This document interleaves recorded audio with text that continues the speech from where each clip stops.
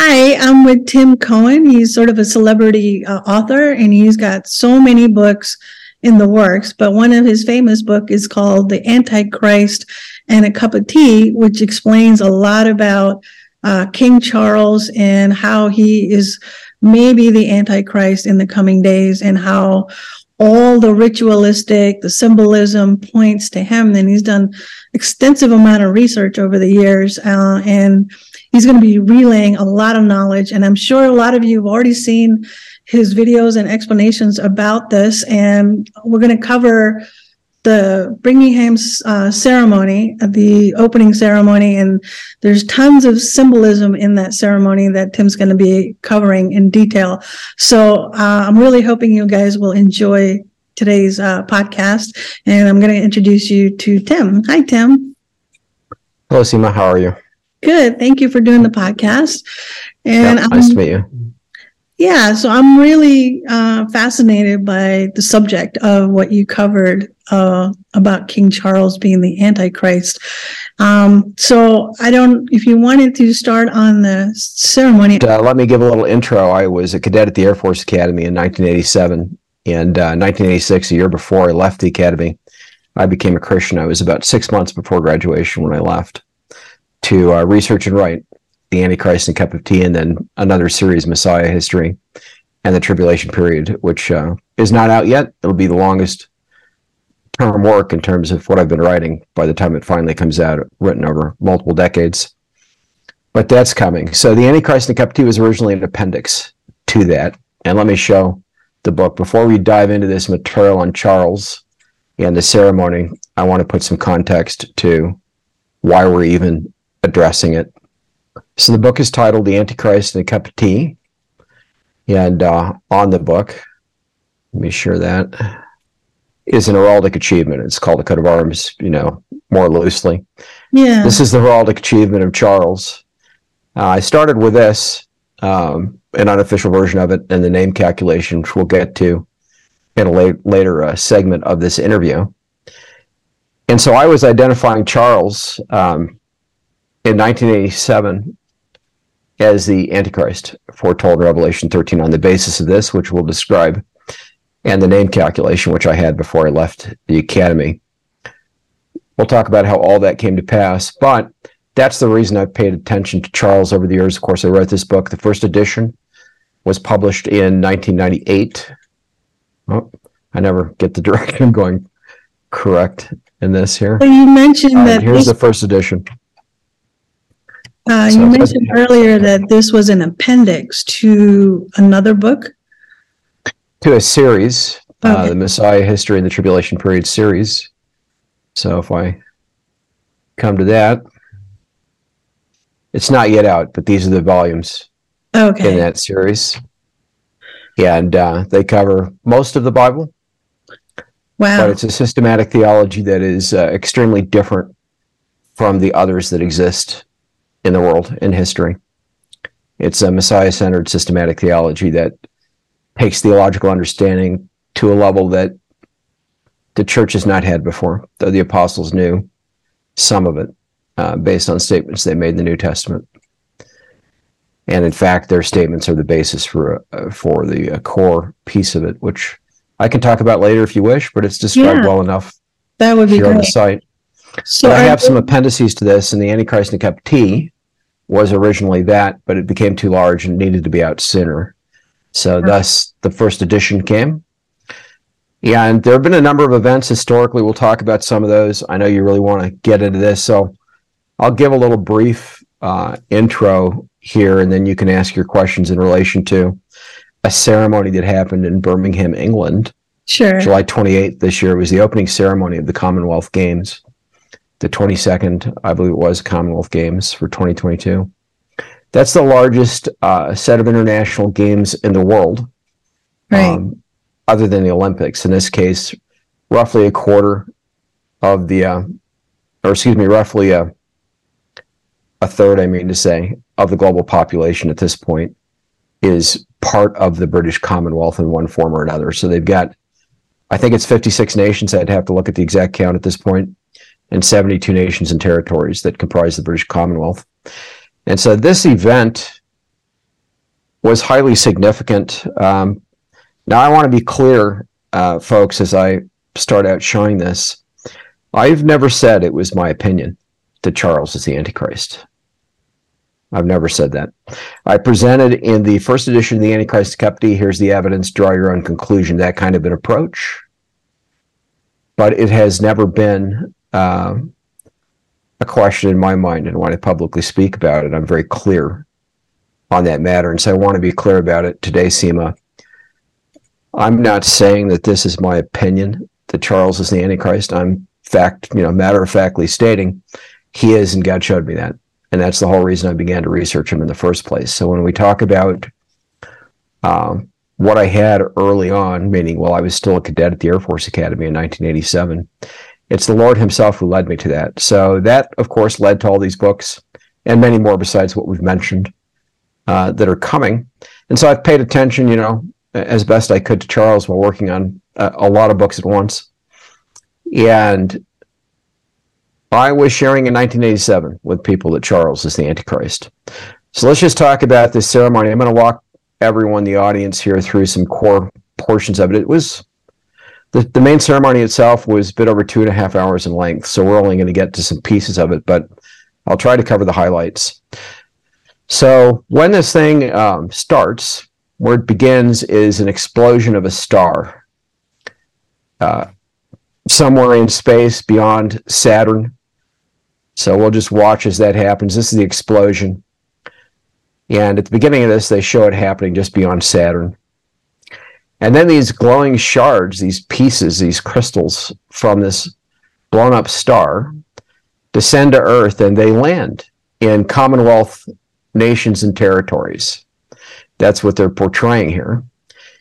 And when they have landed, there are so-called dreamers who find these shards outside their homes in the various territories and nations, the 72. One in each. This here is Stella. She's named for Stellar. Her name is an abbreviation of that. She goes and finds a shard. She picks it up, and then she prays to it. And we'll see that in a moment, and then I'll fast forward.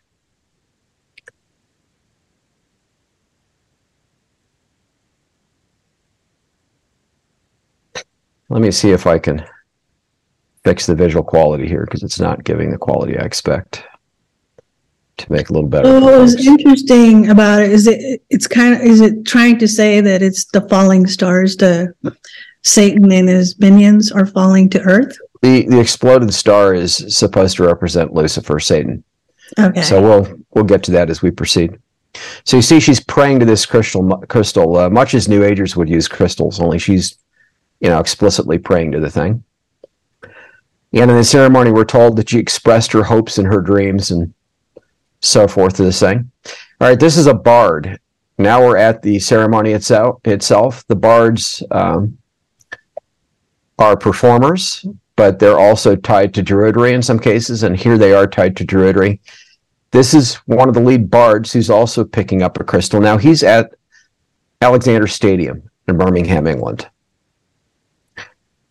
He's making very New Age pronouncements. You've got a pagan drummer here who's going to ring this thing in as it starts, doing a shamanistic kind of a thing almost. And as we proceed, I'm going to skip over a lot of this. What happens after this, apart from these dreamers and performers stretching their hands into the air, like they're waiting for something, is we get all these homes, as you can see, floating across the realm. They're reaching the stadium. This is the stadium here, coming over it. So Stella was in a home. This is her home right here, where you see my mouse. I'm circling it.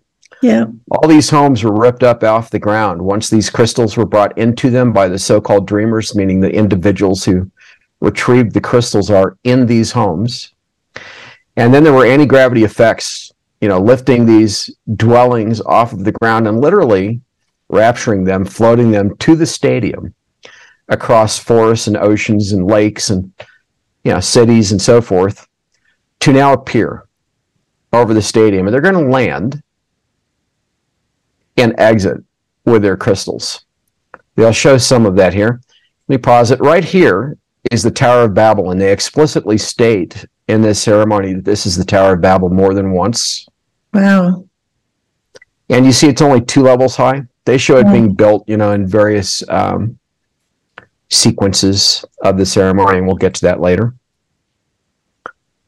So Stella's going to land. All these people are doing, pagan dance before this whole thing is, though they're waiting for something. It's an absolutely remarkable ceremony in terms of the choreography and all the rest. So we're going to skip over some of this here. They must have spent a ton of money doing this setup. I'm sure they did. So the Dreamers have landed. I'm going to skip over that portion. Now they're waiting for Charles and Camilla to appear. King Charles III. He was Prince Charles at the time this event transpired. It was 6 weeks before the death of his mother, Queen Elizabeth II. So they're driving these vehicles into the center of the stadium, and from above, they're basically forming a Union Jack that you can see above from these vehicles that were produced, various models produced historically in Birmingham, England, where the ceremony transpired. This is one of the Dreamers, arriving by vehicle in this case, but we're supposed to understand that they all came down in those houses. And that's what they show with Stella later. They'll show her actually exiting the house. So right after this occurs, Charles is now driving on in his Aston Martin. He's driving it himself with Camilla. This is a vehicle he received right after his investiture as Prince of Wales. And that investiture transpired in July 1969. It was a gift, I think a birthday gift, if memory serves. They make a big deal here about the fact that he had it converted to run on cheese and wine, but what that really means is biofuels produced from cheese and wine, as part of his eco-fascist agenda. So now he's getting out, and the bull that we're going to see is not yet in the arena, hasn't entered yet.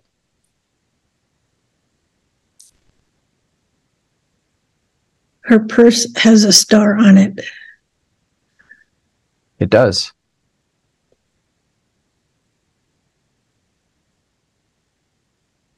All right, so I show this because Charles is overseeing this entire event, and he is personally opening the ceremony. It hasn't actually opened yet, so we'll get to that later.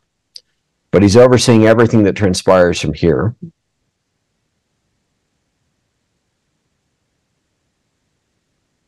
All right, there's the Union Jack, formed among the cars from above the stadium.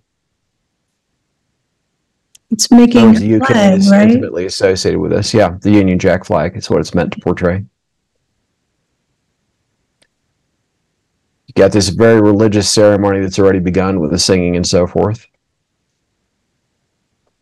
Now from here, we're going to see there's a lot of paganism and a lot of sexual Satanism in this entire event. I haven't really pointed that out. I've mentioned it in a couple prior interviews. Let me just give an example.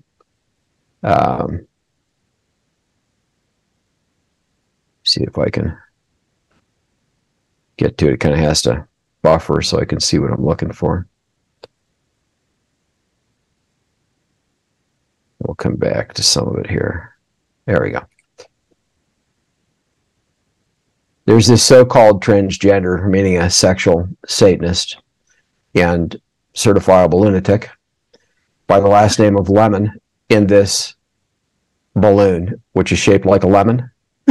And he's overflying this transvestite, overflying these people. These are the Dreamers. They have the crystals. They're just not holding them at the moment. Right. Dancing beneath this fellow. Okay. Lots of satanic imagery that comes into play here throughout. Yeah, definitely. How do you know about the transsexuals with the lemon? I've fully documented this ceremony in the second edition, The Antichrist and Cup Tea. There's a chapter devoted just to this because it's that important. Okay. So everything about it, including who's behind it and so forth, is documented in the book. And the book goes to press this month. So folks, you can order it now. The Antichrist and a Cup of Tea from Prophecy House. So let's continue. The second edition. Notice the little demon? Yeah. That was going in the background behind this fellow with the Bible? What they're really doing is they're mocking it. They're mocking Scripture. They're mocking the Bible. Yeah, it seems like the whole ceremony is set up that way.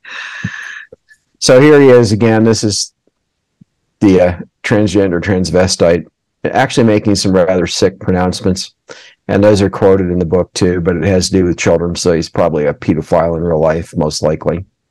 But he's making pronouncements in that vein.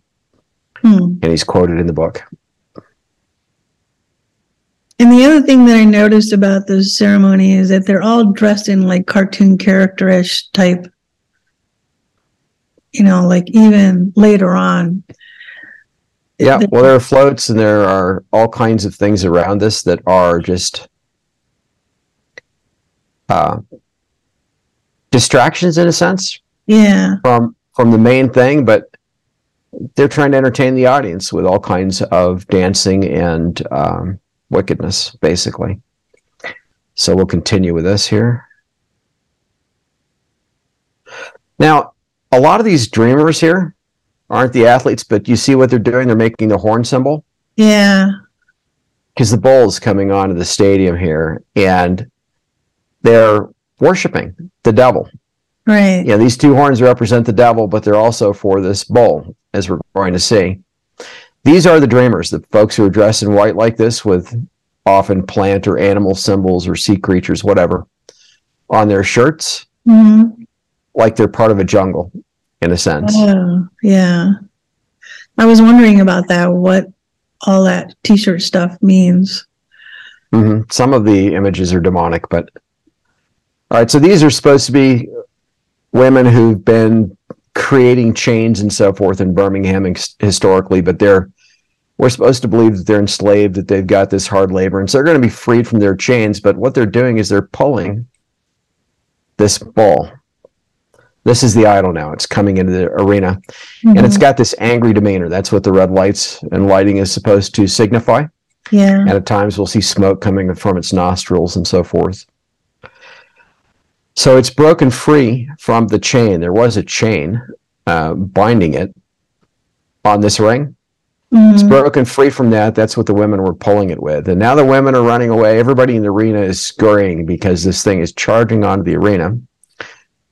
So these are supposed to represent, people in a city, revelers. I've documented these phrases and the names on that head plate on the bull in the book as well, what's being stated there. And the names include the names of the royal family members, interestingly enough, though they're meant to represent chain makers and other people historically. And there are satanic phrases and other phrases having to do with freedom and peace and love and so forth, and the serpent even on this head plate. All documented in my book. It was really kind of a pain to identify all those, find enough photos that had enough detail to capture. No doubt. It would, because there's so much symbolism everywhere. So right now they're all acting somewhat afraid of this thing, and you saw those people who were scurrying away subsequently. The dreamers are here trying to figure out what they're going to do to appease this thing. But of course, recall they all did the horn symbol with their fingers. All right, so that's Stella. She's the lead dreamer. You saw her with the crystal in hand. She's approaching this bull to appease it. She was the first one we saw finding one of those crystal shards. They did show some others finding those. She was the one who prayed to one. We skipped past some of that. So now she's approaching it to appease it, basically saying, we're not your enemies. We want to be friends, kind of thing. Peace, friendship, love, this kind of New Age thing. And of course, it's important to realize, folks, these are New Age devices, these crystals, where they're dealing with the so-called Christ consciousness and so forth. In other words, an Antichrist spirit that is being masqueraded as if it were somehow Christian. And that's a big part of the New Age movement. And these are Luciferian shards. That's what they actually represent in this ceremony, from that exploded star that's supposed to represent the devil. So she's got one in her hand, meaning she's a devil worshiper. Yeah. She's a New Ager, as are the rest. We're going to see here.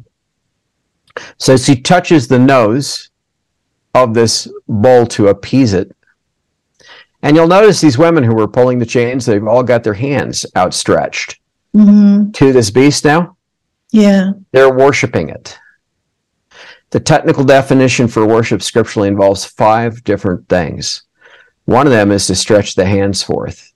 Another is to bend the knee. Another is to prostrate oneself before.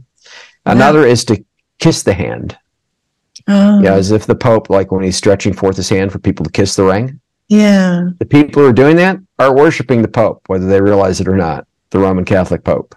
Yeah, definitely. They're engaging in paganism. And then the other one is to stretch forth your hands toward God, toward heaven, as it were. The 5 technical definitions. Well, they do most of them in this ceremony, other than kissing the ring type thing. That's the only one they leave out. Right. And worshiping this idol. So this is a giant idol.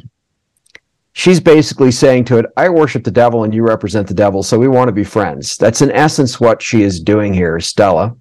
She's the only one here now in this portion of the ceremony actually holding one of the crystals of the 72 dreamers who retrieved them. She's the lead dreamer in this case. They call them dreamers as if they're dreaming of a better world, dreaming for the future, this kind of thing. Another one stretching out her hands, one of the dreamers doing that to this thing. Okay. See, they're bringing their hands back to their hearts like they love this thing, right? Yeah. Like they're worshiping it. That is what they're doing. They're showing reverence to this thing. So notice the eyes have changed from red to white. Yeah. It's appeased now. So why only show women doing this? Okay, I can say more about that. They're not all women subsequently. The inner group initially is women. The dreamers are women and men, and then there's another group that I just call the fluorescent revelers, for lack of a better term, because they've got very fluorescent colors, who are in many cases the athletes who participate in the games. We'll see them gathering around the bowl also subsequently. But for the moment, just notice it's been appeased. Its color here has changed from red to white. So now Stella is going to lead this thing away, with some of the other dreamers next to her, the others around this bowl. So at this point, these are the slavish women, I call them that, the moppish looking women in the back who were pulling the bowl by chains. And then you've got right here, the dreamers, and Stella and her little group right here, leading the bowl toward the Tower of Babel that was in front of it. Now, these are the ones I call the fluorescent revelers. What they really are is groups of these athletes who are to participate in the games, and they are representing different cultures and nations facing off against each other in a kind of a rumble type situation with this very hyper dance, and they do different dances for their cultures. Yeah. But we're supposed to believe now that the bull is perceiving that as a battle. Okay? These are athletes who agreed to participate in this thing. And the bull is going to become angry, supposedly. So we're starting to see that transition. So we go from white to green, and then we're going to get to the red. And you can see they're just being very demonic in their demeanor and their behavior here, like a violent rumble. But, of course, they don't want to be violent right here in the arena. But this is what they're intending to represent. So skipping forward a little, here's the bull now. You can see it's red again. Yeah. It's facing those revelers who are between the bull and the tower in the background. So the bull is facing those revelers that we were just seeing. Yeah. But notice that to appease it again, there are some things that have changed. Stella is now on the bull. Yeah. You asked me about women. The woman riding the beast, that motif of Scripture is what they're portraying. Yeah. Additionally, the European Union has adopted Europa, the goddess Europa, as their symbol, riding the bull. That is also what this represents. So Stella, you could say, is the lead whore, a spiritual whore, and a New Ager, and the lead dreamer, because now she's the one who rides this beast. And around it are the other dreamers with their crystals. So the inner circle here is those women who were pulling it with the chains. Yeah. They're sitting before this thing to be taught by it. That's what they're representing. And we'll see this beast, this ball, open and close its mouth at times as if it's speaking. And that's what it's meant to represent. So they're sitting around it. They realize it's angry, so the dreamers are gathered around it with the crystals to appease it again. And now they're going to, worship the thing, further worship it. And bear in mind, again, you got perhaps 2.5 billion people watching this, potentially. I mean, a third of the world's population, the 72 nations and territories of the Commonwealth. All right, so among these dreamers, here's a man right here. Okay, but there are some dreamers. Here's another man, some men, I mean to say, among the dreamers. All of the inner circle are women, though. These slavish or moppish women. And then you get the fluorescent dreamers now encircling it. I didn't point this out in other interviews. It's in the book, but they're making an all-seeing eye pattern. So if you view this from above, you'll see an eye with the bull in the center, and the slavish women forming the cornea. The bull is like the center of the cornea in a sense. Yeah. All right, so notice what's happening here. Stella is actually doing a New Age mystical, I'll call it satanic and Wiccan type ceremony, but it's New Age. And she's moving this in multiple directions, above and down and in a circle, as we're going to see, to basically invite the audience that's present and globally to participate in this and to do a spiritual invitation, basically, to fallen spirits. But it's a demonic kind of a thing. And so now the New Agers are standing up with their crystals, pointing them towards Stella, and they're going to join in this whole thing. Okay, so they're worshiping the bull as an idol of the devil, and their crystals represent Lucifer. And the bull is Lucifer's idol, being ridden by this whore, this harlot woman. So this is a Baal Molech idol. And people get confused by that. They think that Molech was just an owl. But just to clarify it for you folks, Molech was often represented as a bull as well. What we're seeing here, Seema, is the formation of an eye pattern from above with the bull at the center. Yeah, I see. And you'll notice these two individuals who are flying in. Yeah. They're going to remove this head plate from the bull, which is actually part of this ceremony. They're like angels. Okay, so they've invoked these angels to come down, almost like two witnesses, if you wanted to view it that way, but that's not what they are. They're coming to remove this head plate, which is the final piece of freeing this bull idol, this giant bull, of totally setting it free. It already broke free from the chains, right? Yeah. And now all these worshipers are gathered around it to say, hey, we love you. We want to worship you. Let's be friends. Let's have peace. Don't be angry with us, yada, yada. And of course, Stella's done this thing, and these other New Age dreamers have done this thing with these crystal shards to appease the bull, and as part of worshiping the devil in a New Age type ceremony. So these two individuals are flying in to remove this head plate. And they're actually going to take it and put it at the base of the Tower of Babel, that tower they were building in the background. Yeah. That's where they put it. We don't really get to see much of that in this video of the ceremony, but that's what they actually do with it. So are they essentially saying that we're freeing Satan and we are going That's to... exactly. Okay. They're saying we're freeing the idol to the devil, basically, and they realize that they're invoking Lucifer to do it. In other words, this thing is an idol to the devil. It's to Lucifer, the New Age movement. They're worshiping this thing.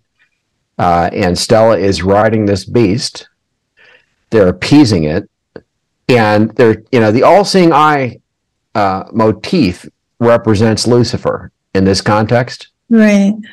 They're basically saying this is like the pupil of the devil, in a sense. Oh, yeah. And you can see it from above, pupil as in from the eye. Yeah. And they're worshiping this thing. Again, they're doing a ceremony around it and worshiping it. And you see what Stella's doing here with the crystal up above? Yeah. They're all doing this because, and notice the dreamers too, they've all now turned to face outward, to face the audience. Right. They are inviting the audience to be a part of this. And these, I call them again, fluorescent revelers, are facing the individuals who are now facing them with the crystals, right? As well as the bull. Yeah. They're joining in other words. They've been invited, they're joining in, and of course they're inviting the whole audience. And there goes the head plate. And the bull is talking. You can see it moving its mouth at points. Right. Still white here. And they're going to go behind the bull and place that at the mock Tower of Babel. That's where they take that head plate. Do you think the audience knows what all this is? They do know that it's about peace and freedom and dreams and love and all this kind of thing, supposedly. Right. Yeah. And they know that that's what this represents, that they're appeasing the bull. All of that. Lucifer is not mentioned, but everything else basically is. They even have lead singers from bands that have typically been taken to be occult or satanic. Yeah. Whether the bands themselves meant that or not. The lead singer of Black Sabbath sings at this event.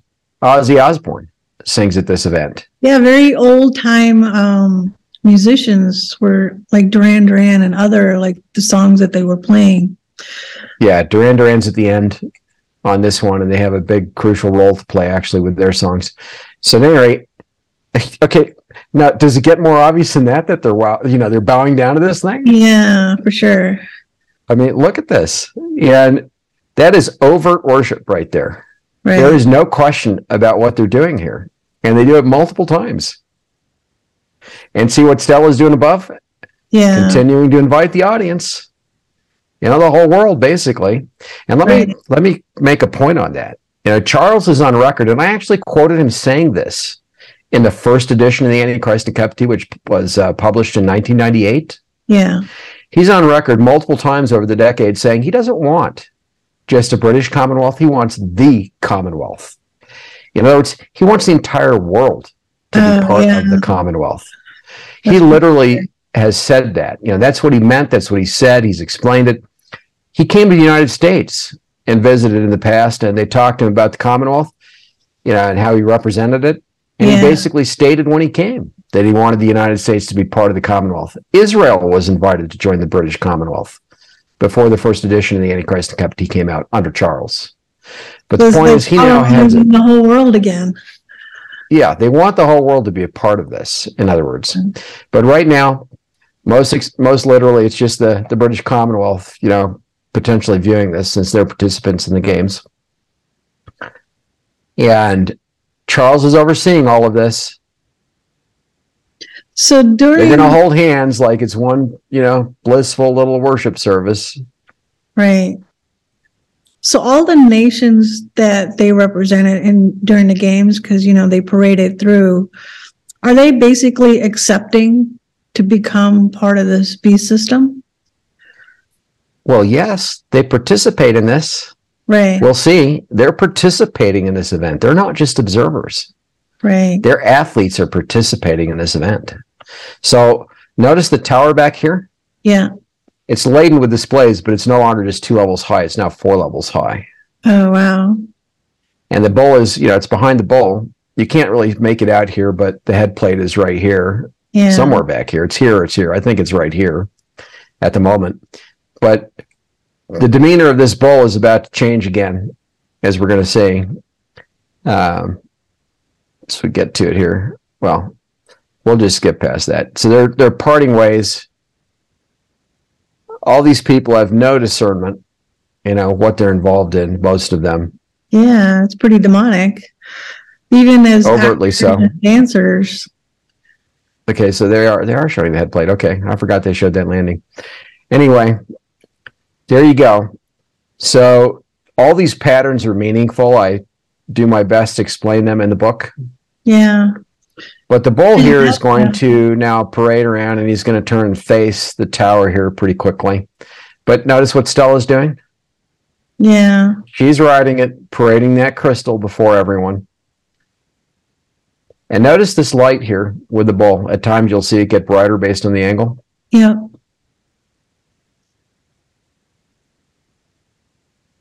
All right. I don't want to go through all this because we'll spend a great deal of time on it otherwise. I want to get to key stuff. So we've seen that this idol is being worshipped. Yeah. We've seen the Luciferian shards. We've seen, the population of the world invited to participate. So before you go, there's names on the outer ring.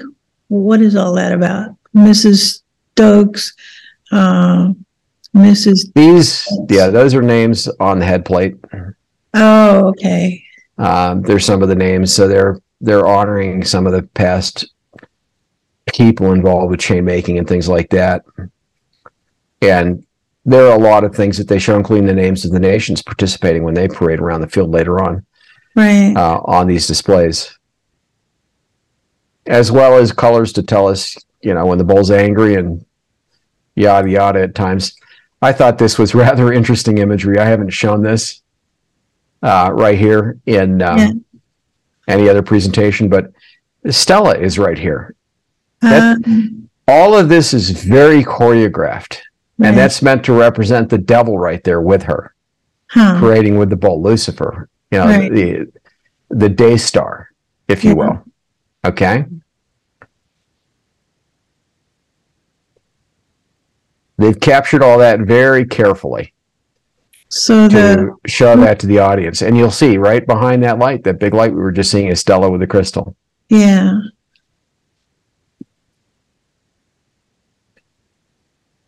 Now, it's not nighttime yet. We're still daytime in the arena, but you can see it's darkening outside. Right.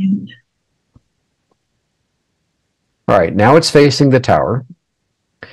And all the things they're showing in the tower is very meaningful as well, and they'll cycle through a bunch of things to the ceremony. They even have the Red Dragon of Wales displayed on the tower at times, such as when the Welsh team is coming on to the field, for example.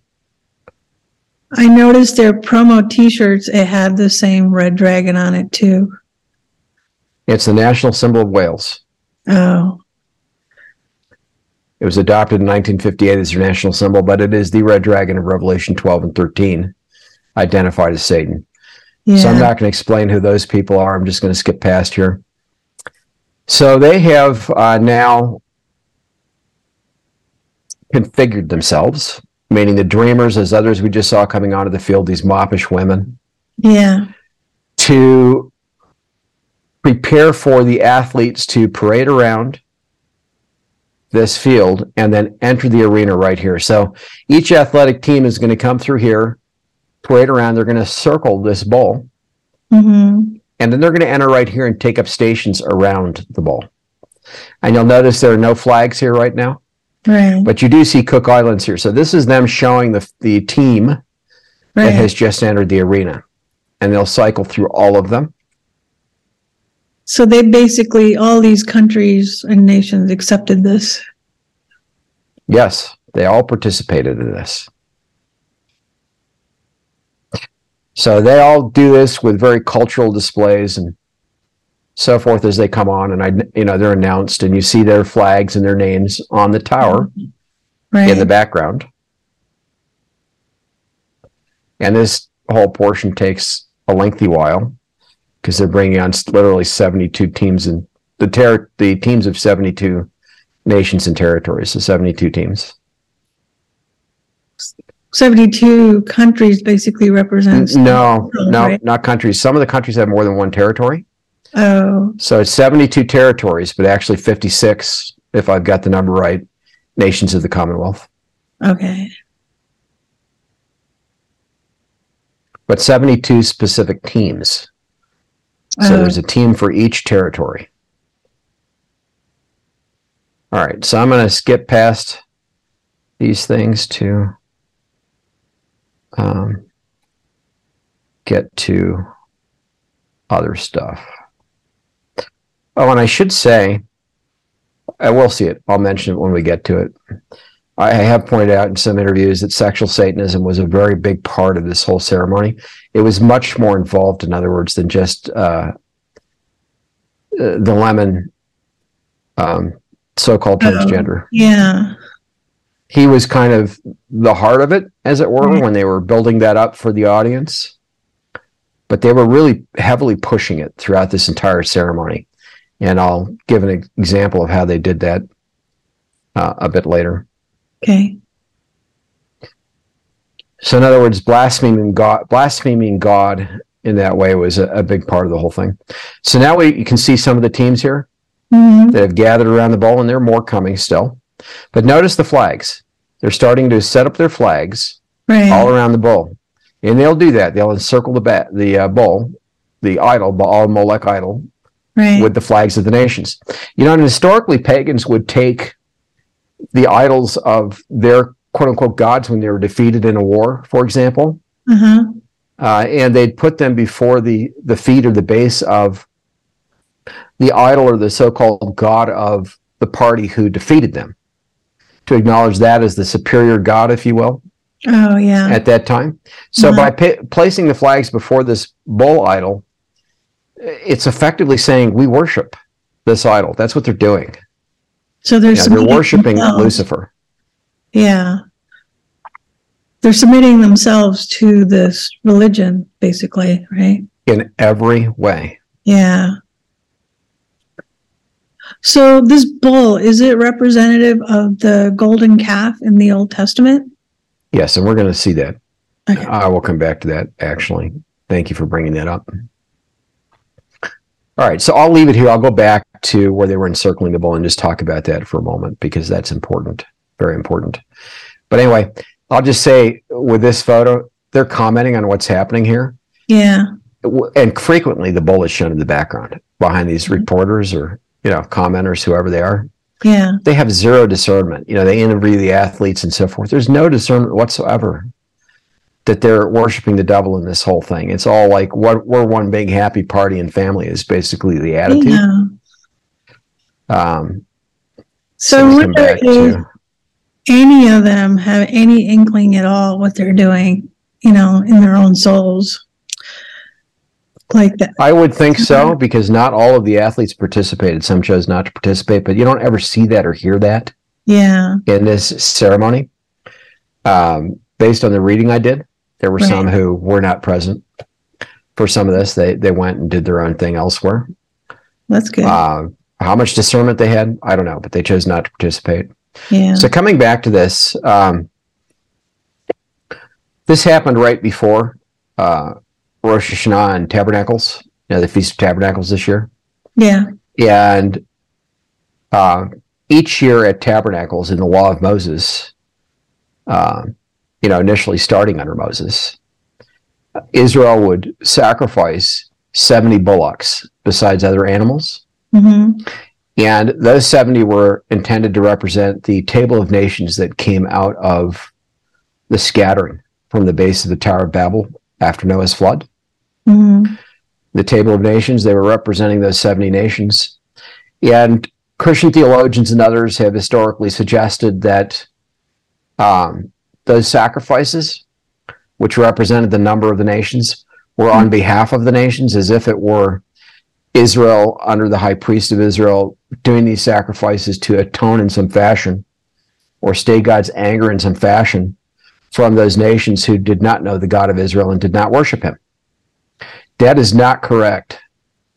And so in Scripture, we're told that mankind without understanding is like the beasts that perish. We know from passages like Ezekiel 38 and 39, 37, 38, and 39, and Revelation 19, for example, that the Lord is going to sacrifice the unregenerate nations who make war against him at Armageddon as if they were animals. He's going to sacrifice them like beasts. And then the birds of the mid-heaven will come down to eat the flesh of the slain. That transpires in connection with Armageddon, but they're like animals. And Yeshua, Jesus, is our high priest. Right. Besides being the God of Israel, the God of the universe incarnate, he's our high priest. Right. And as such, he will perform that like a religious function, if you will, besides judging the nations as God.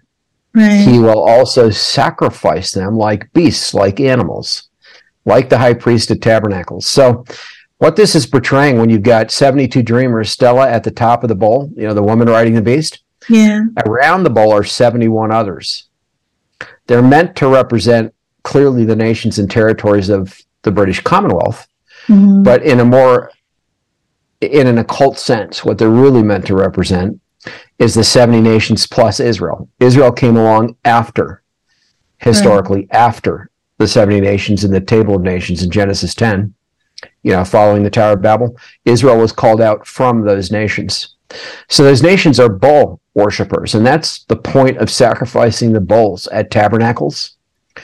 It's basically God signifying that these nations are going to be sacrificed like Baal worshipers, becoming like Baal, like bulls. Right. And that's what's being portrayed here. So the 71 is those 70 nations plus Israel. In other words, they're insinuating, they're implying, they're suggesting very strongly that Israel is among the Baal worshipers, right, in this context under Lucifer.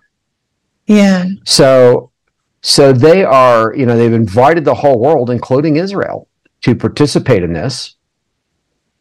And they're signifying Israel as worshiping the devil with the other nations of the world here. In this case, using the Baal Molech idol, as part of the all-seeing eye motif of the devil, Lucifer. So is Israel leading this because they're like the 71st? Or Israel is not. No. Go ahead. No, the harlot is not Israel. Stella is the one who is leading it under the devil, riding the bull, riding the idol. Okay, we can talk about who that whore is a bit later in this discussion, but no, Israel is not leading it, but Israel is participating, what they're signifying. Israel is not actually present at these games, but the symbolism, in other words, they're signifying that Israel is worshiping with the other nations of the world as the 71st around this bull, this idol. And they do show this from above. I don't know the exact time index to show you that, but I don't know if we'll see it or not. But they do an overhead view of this showing that it's an eye shape, but it's obvious enough from here as well. And then they get to this. And so let's move on to what comes later here in the ceremony.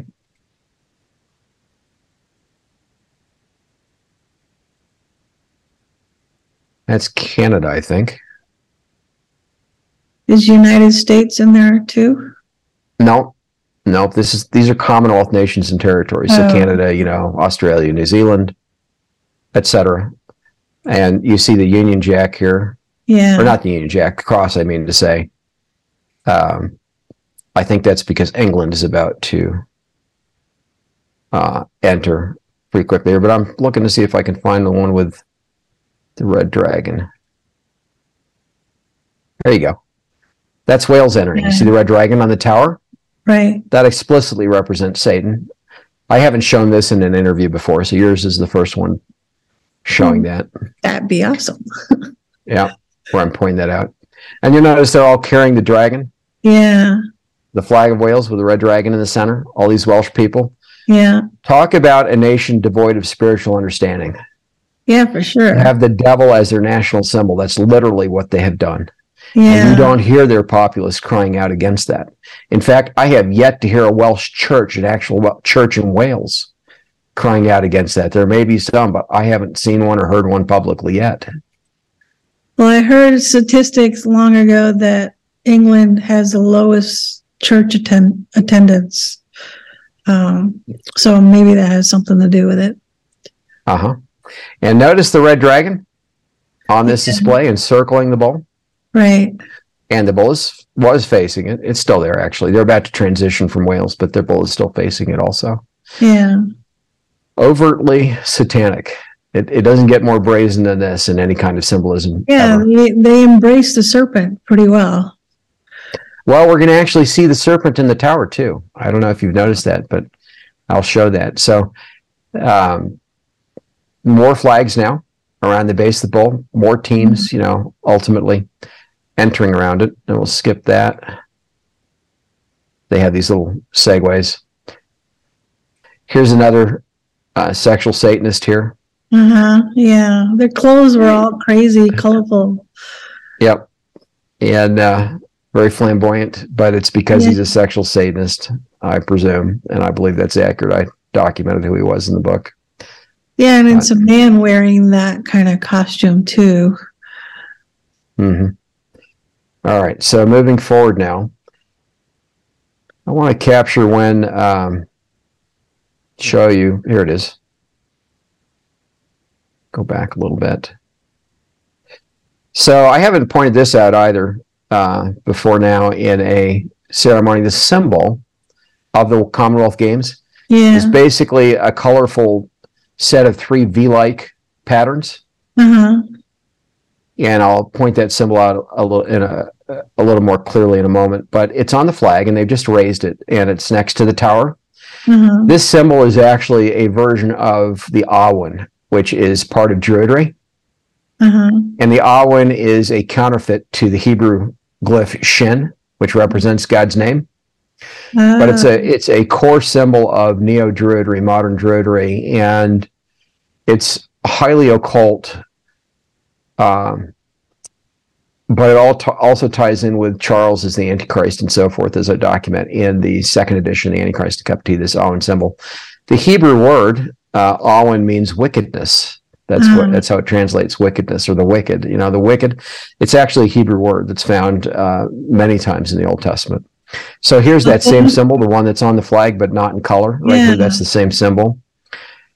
Normally, they don't split it. What's that? So those 3 symbols means wickedness? Yes. It's a version of the Druidic symbol Awen, which is a Hebrew word which literally translates wickedness or wicked. That's crazy. So they're saying wickedness, Commonwealth sport. It's the central symbol. Yeah. Of the games. It's the symbol of the Commonwealth Games. So at any rate, they've split it into a V-like pattern. Normally it's just 3 lines. Uh-huh. You know, they either show it so it's flaring outward like this, or they invert it so it's, in other words, they flip it vertically. Right. And it has 2 different meanings, whether it's evoke or invoke, which are occult meanings. Uh-huh. They're actually symbolizing something by the orientation. Huh. So this is the dame of the games. She's making some announcements, and then Charles is going to formally open the games at the end of this. So you can see they've got their flag up. All right. I'll come to Charles here in a minute. Let's see if I can show this. All right. He's got the baton of the games. Let me go back a little bit if I can capture it. There we go. Also saw the gay pride. Yeah, all the gay pride flags. Yep, that's exactly what they are. So this baton has been carried from the prior games. This is the one specific for these games, created right after the prior games, but it was carried following the prior games 4 years earlier, all over the territories of the Commonwealth nations. So 72 nations and territories. This baton has a message in the top of it, and it was carried throughout the British Commonwealth and those territories over that period of time. And now it's finally reaching, it's returning to the United Kingdom, and now it's coming into the stadium. This fellow is a homosexual, claims to be married. In other words, he's a sodomite, claims to be married. One of the actual athletes of the games. These others with him are carrying the so-called gay pride flags. Yeah.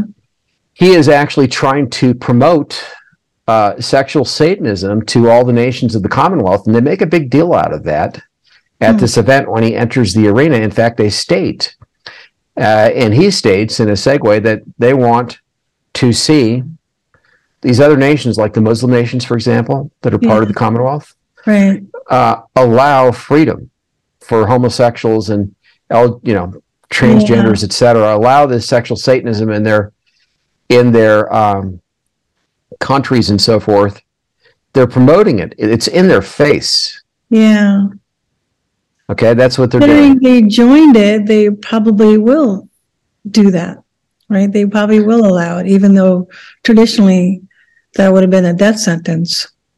Well, they're being pressured to do it. I don't know that they will allow it, but the point I want to make is under the crown, they're really pushing it heavily. Just like in the United States, we see the Biden regime pushing it here in this country. And relentlessly. That is being done under Charles. Including when Obama did it, it was done under Charles. And I document some of that stuff in the book, but it's all being done under Charles. And so let's continue here.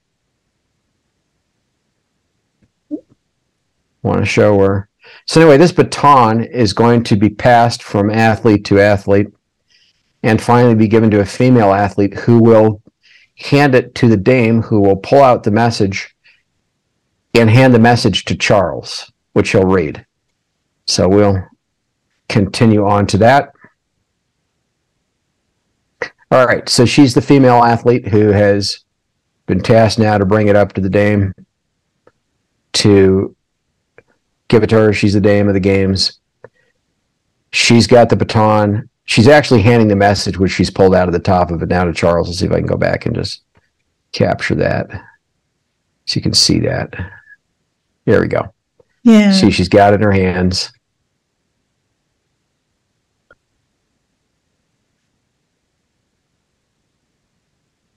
There we go. All right, so she's lifting it out of the top of this baton. It's all fun and games to these people. And now Charles is going to read it. It's a message from his mother, the Queen, to formally open the games. So, Moses came down off Mount Sinai. Uh-huh. He saw all the revelry around that golden calf. Yeah. Which Aaron had produced because the people demanded it, according to Aaron. And he cast down the 10 Commandments that he had brought down off Mount Sinai with him. Yeah. And shattered them, right? Yeah. He was very angry, and God was furious. Charles, instead of doing that, seeing all the revelry that's transpiring under him in the crown, he's got the counterpart in this ceremony, the 10 Commandments, that message from his mother. Right. And instead of being a message from God the Father, in this case, it's a message from his queen, the mother, who is a spiritual whore also. She was not a Christian. She was a Satanist like Charles, as I point out in my book. And I give actual evidence for that. I'm not stating that. It's not an opinion. I'm showing actual evidence in the second edition of the book for that. Well, by their fruits, so I think that was already correct. Clear. That's right. But a lot of people think, that she was a Christian, that she died a Christian. You get people like Billy Graham who paraded her, spoke of her as if she were a Christian. Right. Franklin Graham somehow thinks that she's a Christian, it appears. She was not a Christian. At any rate, this message is being handed to Charles. Mm-hmm. He's going to read it and formally open the games. And immediately following this is when Duran Duran and so forth become involved with what to me is the most shocking portion of the whole ceremony. Really? As if what we've seen already wasn't shocking enough. Oh. So we'll come to that. Super interested in that part. Just before you say it, look, it says sport is just a beginning. What do you think they mean by that? They want to take this example of all these diverse cultures and so forth participating, kind of like unity and diversity, and have the whole world join together. Sport is an athletic way to kind of bring the nations together, much like the ancient Greek and Roman games. Yeah. So it's basically just another way of saying we want the whole world to join in, and sport is one way to encourage that. Also, he's showing his intention that it's going to go beyond sports to unify the world. Yes. Yeah.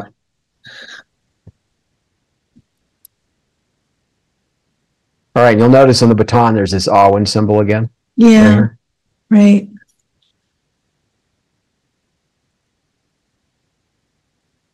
And the baton is shaped like a torch, as if they were handing a light. It wasn't lit, obviously, but it's shaped like a torch, which I thought was interesting. A scroll and a torch all in one.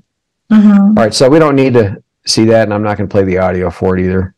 Yeah, that's fine. People can go back and find out the message separately later. I want to proceed to what happens right after this.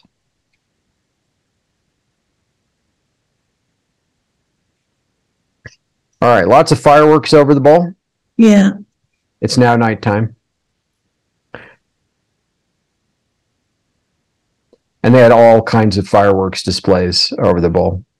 Kind of puts the 4th of July in the United States to shame almost. They had so many. All right, so here's the bowl under all of that. Lots of smoke in the arena, and that actually facilitates visibility of certain spotlights that they'll show later. Yeah. Which will be part of what I show.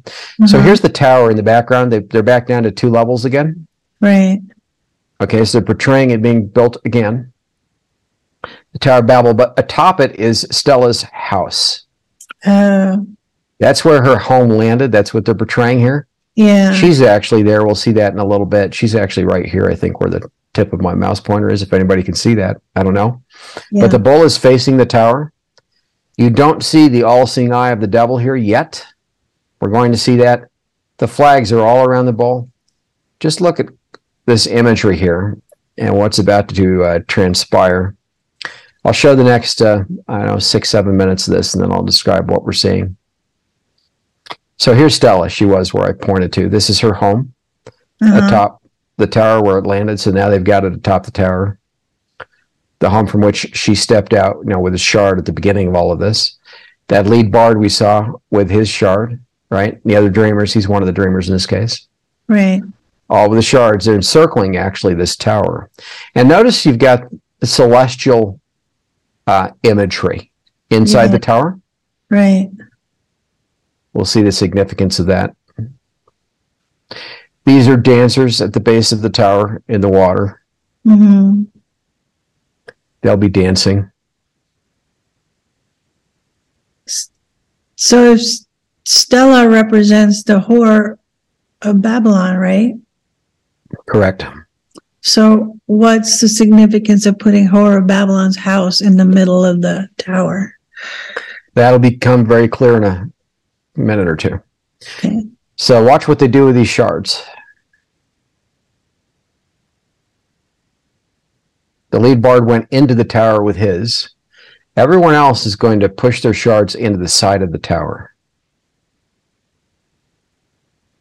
All these other dreamers. So they're taking their Luciferian shards. They're doing another New Age ceremony. Again, inviting the world to participate, be part of this, to be part of their worship.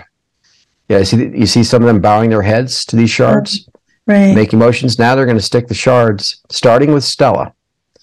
Other than the lead bard who entered, she's the first one to stick her shard into the tower. Notice it's floating through the tower. Yeah. Everyone else is going to follow suit and do the same thing. So all these shards now are floating through the tower. The tower is rising, being built up.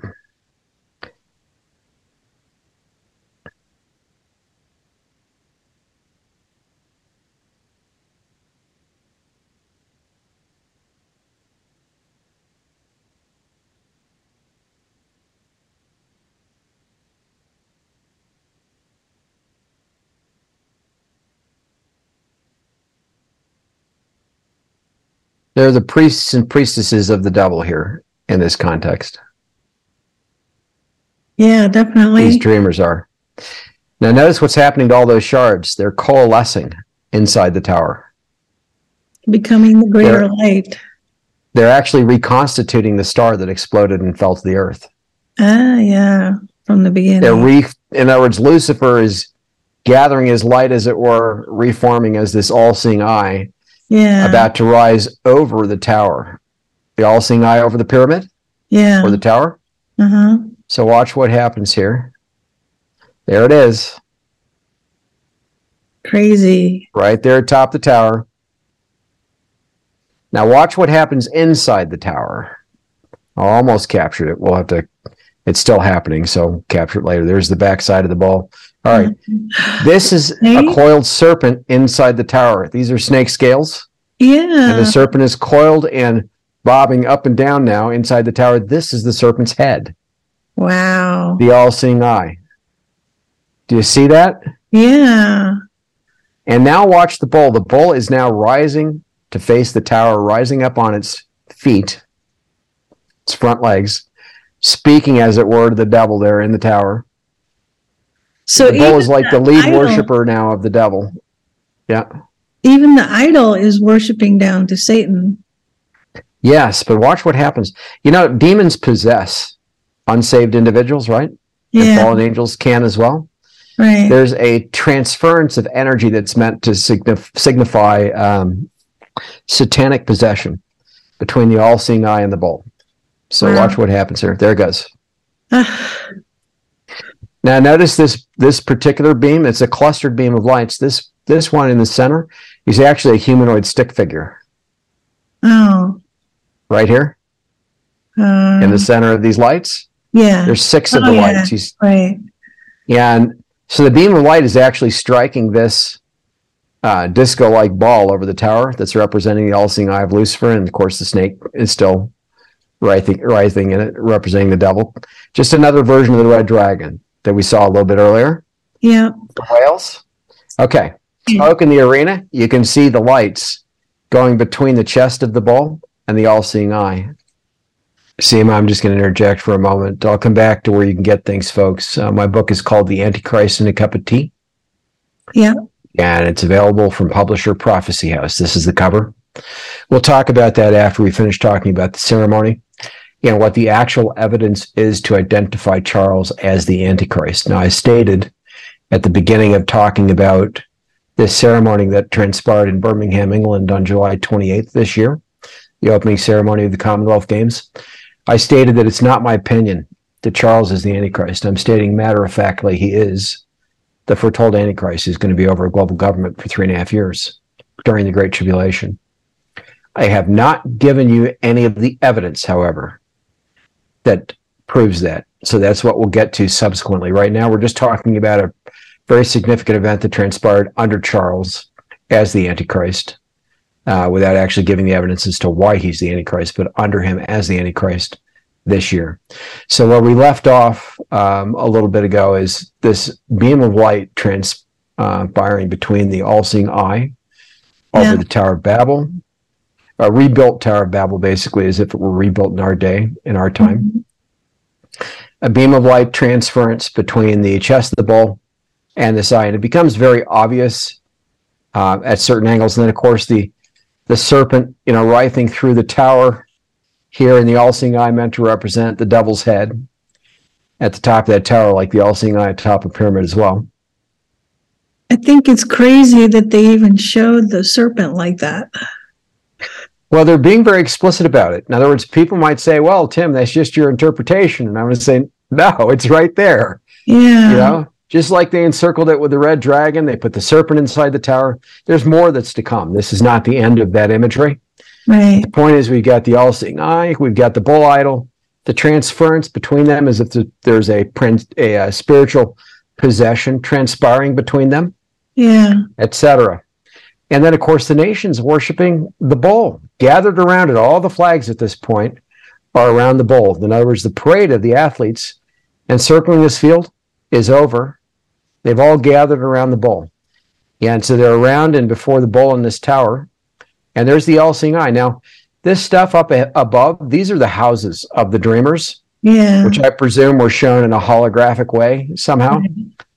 They're dissipating. They're going to become something else momentarily. Welcome to Birmingham. Amazing what they can do. That kind of reminds me of when the Star of Bethlehem that pointed to Christ being born. This kind of reminds me of like the Star of Birmingham pointing to Satan's birth or something, or his coming or falling to the earth, of that sort of nature.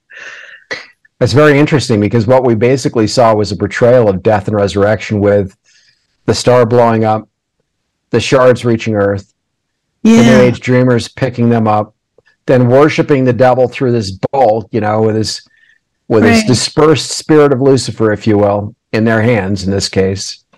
Stella inviting the whole world to participate in that.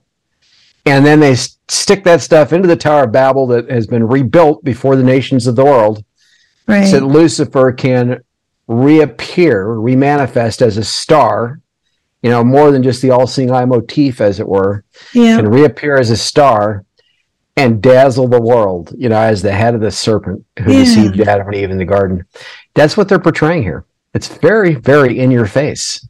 And so they're saying, welcome to Birmingham here. It seems like the only people who would get all this is the one who read the Bible. Because it's all... In many cases, Yeah. How else would they have known? Like, all these, what these even mean? Like the serpent and the fallen star and all that kind of stuff. It should be pretty obvious, though, to a lot of people, I think, who, even if they haven't become Christians to this point, they got to see this and think, what in the world is going on? Right. It just proves the Bible is true. It does. But I mean, imagine the time and resources and planning that went into all this. I mean, there's so much that we've skipped over, but I'm trying to highlight the really important stuff. So there are some things that are going to happen over the bowl and with this all-seeing eye that are incredibly important that we're getting to. And Duran Duran is going to come on and be a part of that shortly. And again, all this is right after Charles formally opened the event. Right. So right now you're going to notice this beam of light, this cluster of lights between the chest of the bull and the all-seeing eye. It's going to be a little more visible momentarily because of the smoke in the arena. Yeah. From all those fireworks. There we go. Here's the all-seeing eye. Yeah. I'm circling it. Right. It's transitioning from here to be right over the bull. Watch what happens.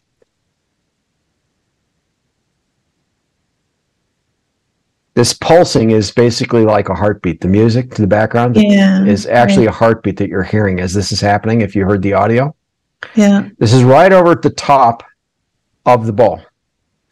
It's actually meant to signify a connection between the devil, who is now here. So the devil has migrated, if you will. The all-seeing eye has transitioned from atop the tower to right over the bull, right above all the flags of the nations and these athletes, right above the bull. And it's pulsing, kind of like a heartbeat, but it's meant also to connect Lucifer to quote-unquote aliens, fake aliens, but aliens. Yeah, I point that out in my book, but we're going to see something that mimics the pattern of what's called the Battle of Los Angeles. Have you ever heard of that, Seema? Nope. Okay, I'll point it out when we get to it. You mean like Los Angeles of the United States? Correct. Los Angeles, California. Wow. Los Angeles, Why California. would that be there? Yep, we'll get to that. But anyway, you're seeing this star-like pattern. Yeah. With radiating beams of light all around, radiating to the nations, if you will. Atop the bull, over the flags, over the athletes representing all the nations of the world, before the tower. And Lucifer is over all the nations. That's what they're portraying here, besides the alien connection. Alive, pulsing like the heart is beating. And okay, if you were to pull up a photo, and I'll show one, I'll do that for the audience here, of the Battle of Los Angeles. It's an actual historical event that transpired in 1942. Let me see if I can get it on our screen here. In fact, let me just Google it. People can see me searching for it.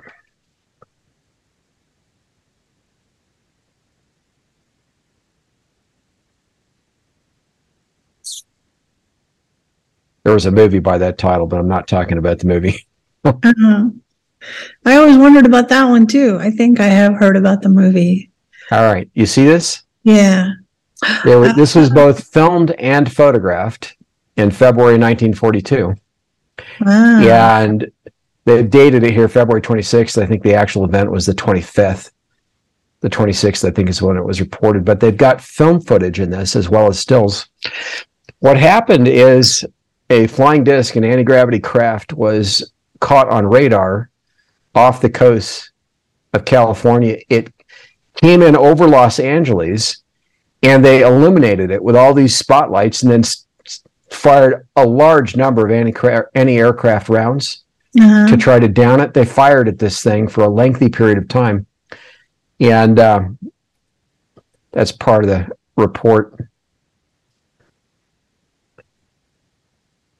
So that's a photograph, Los Angeles Times. It was published in the newspapers. That's crazy. And anyway, my point is there's a flying disc in the center of this. And the better photos, when you do a photographic negative of it, you can clearly see the outline of the disc in the center of these spotlights. Right. Okay, so a so-called alien craft or UFO, they couldn't down it with their anti-aircraft fire. Very famous, among those who are interested in so-called aliens and UFOs and so forth.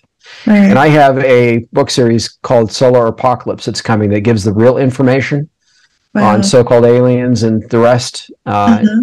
People can see that on my website and the description of the initial volumes that are coming. Yeah. There's enumerated volumes, plus there are unenumerated volumes, but that'll be coming. That's been worked on for several years. By the time it's out, at least a decade in the making. Right. The most important series on the topic in existence on Earth ever is what that will be. It gives the real evidence, hard evidence that's independently verifiable on what's really going on, who's behind it, what actually exists in our solar system, etc. But my point for this is, among those people who are interested in the topic, many of whom obviously are not Christians, most I would say, right, was that. And this is what they're recreating over the bull with this all-seeing eye of Lucifer. Now, as this is happening, Duran Duran is already begun to do the music, their portion of the music. They're the main event as far as the music is them, for the most part. And certainly at the end of the event, there's a song that specifically has to do with aliens coming down to Earth. Really? That they sing. Listen to that song. And this happens around that. So it's an explicit connection that the audience may have missed. But as you draw in closer to the bull with the camera work, it gets to look even more like that Battle of Los Angeles photo. Yeah. So they're telling you that aliens are coming? They're telling you the devil is an alien, Lucifer. Okay, so he will come in the form of an alien that will be like superhuman, supernatural, super something. Or he is over the so-called aliens. Whatever they're portraying here, right. They're making an implicit connection between Lucifer, the devil, and so-called aliens. So they're portraying that as being over all mankind. So it seems to me that's what they're telling us is coming. Yes. It's part of what they're trying to portray. Yeah. A lot of Christians say, well, I'm not interested in aliens and this and that, but what they fail to realize is that's actually part of the plan under the devil, the plot to deceive the nations. It's not an irrelevant sideshow. It's part of how the devil deceives the world into turning their weapons of war against Christ at his return, Christ and his angels. Yeah, it's a good point, because that was something I was going to ask you about. How was people going to worship King Charles like that? Well, we'll get to that, because that's a whole different story. But we'll talk about that in our next segment, because I imagine we're going to run this one out probably just on this. Okay. So at any rate, you've got the Battle of Los Angeles portrayed, in a sense, insinuated, implied, or at least reminding us of it right here. And then you've got all the flags of the nations now very clearly portrayed, right? Yeah. Around the base of the bull. The moppish women, the slavish women outside of the flags. And then the athletes all around here. And of course, the bull is still facing the tower, this Baal Molech bull. Now we get to the music portion in a moment here with Duran Duran. Yeah. We're going to see this Luciferian portrayal over the bull transition to go back over the top of the tower. And then inside the tower, we're going to see angelic figures floating throughout the tower behind Duran Duran. And we're going to see the beam of light, as it's just transitioned. And now the bull is going to go up again, and we're going to see the beam of light, the cluster of lights go between the bull's chest and the tower again. So there it is. The all-seeing eye back over the tower. The lead singer of Duran Duran. Now notice what's on his shirt here. That's a knight. A knight? Yeah. In chainmail. Yeah, okay. A knight. Yeah. And there's a reason for this imagery. It ties in with Charles as the Black Prince, or as the knights under him. There's a lot having to do with knighthood and chivalry and this power base that's been constructed under the Antichrist. And I'll talk about that a bit when we get to the hard evidence that Charles is actually the Antichrist. So notice these angelic figures floating through the tower. They're not actually doves. You might on first glance think so, but if you get a look at their heads, they're not doves.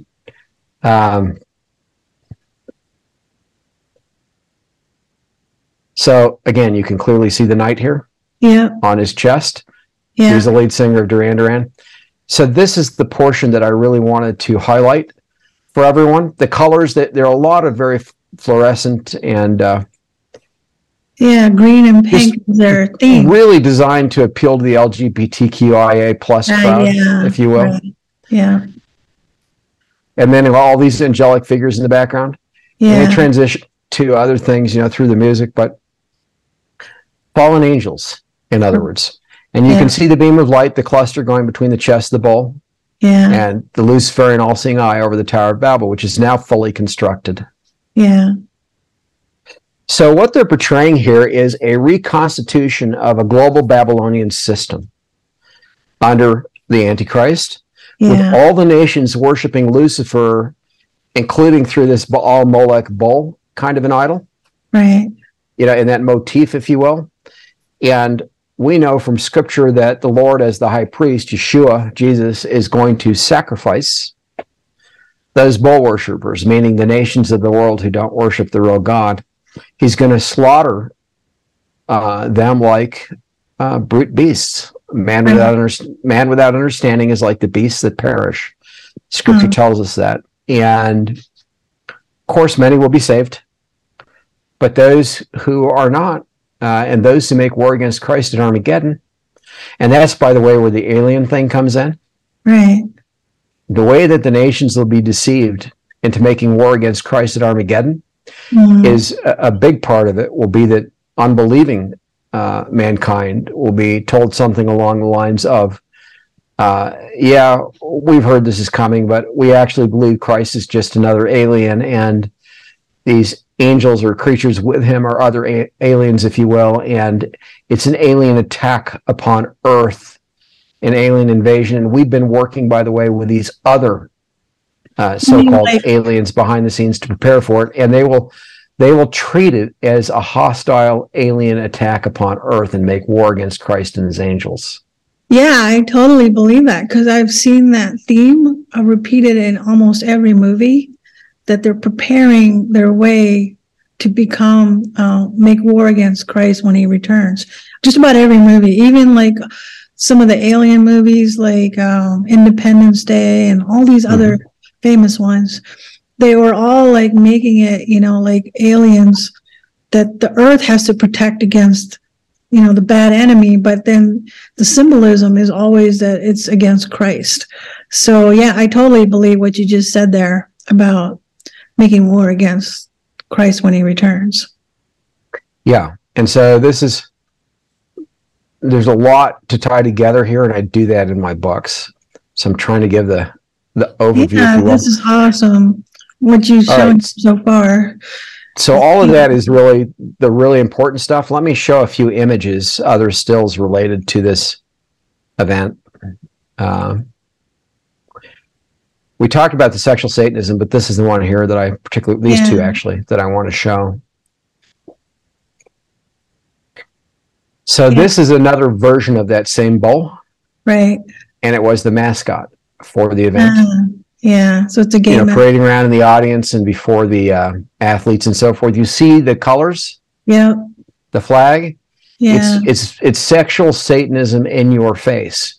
And lest anybody should think that that's not really what they were trying to push to the entire audience, lest anybody should think this was just a group of people doing this, in the audience. Yeah. Now this is an English medalist at the event. And he's got the bull. Notice what he's holding? Yeah. They actually gave a version of this, a miniature version colored like this, to all of the medalists at the event as the mascot. Right. They got an LGBTQIA, Baal Molech bull idol, a stuffy, to take home with them. And now I see all the colors that they use, like the very bright, colorful. It's the same as the flag. The green, the blue, the pink, and all that. That's crazy. They're hijacking the rainbow of Scripture. Right. To use it in a perverse, satanic way. Yep. The pride, the fall, everything. Mm-hmm. So, we've pretty much covered these things. Well, now would Yeah, be a we great looked at the time main stuff here. So we to can talk go. now about Charles as the Antichrist and Yeah, what I makes him the definitely, Antichrist biblically. definitely. I think that would be great way because he's the one who's leading. You're saying that he's leading the charge with all the global LGBT stuff and all the other policies that have been going around, including the COVID stuff. So if he's involved and everyone's basically bowing down to him already, if they let him control the policies like he has.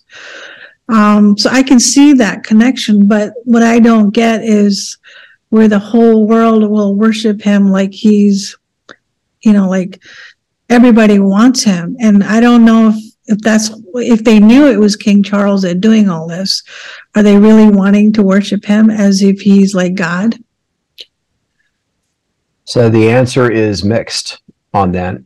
Yeah. It's nuanced, and I'll discuss that as part of talking about this. But let's first talk about what makes him the Antichrist and what caused me to say he is the Antichrist in 1987. Okay. And again, this is the first edition of the book. This is the one that was published in 1998. It's been 24 years that this has been out, where the world could get the information. And this book was a bestseller. This book changed the discussion on the subject of the Antichrist globally. Yeah. So people would start to look at Charles, but it didn't become so known or popular. And probably a lot of the people listening to us right now never heard this before today. It didn't become so known or popular as to be able to interfere with Charles' rise to power as the Antichrist. We've now passed that threshold. He can no longer be stopped. So I'm now free to, I believe, to cause this to be known to the entire planet. And this is the beginning of that this year. That event is the thing that I believe when the Lord showed me that now it's no longer time. It's no longer possible to stop him.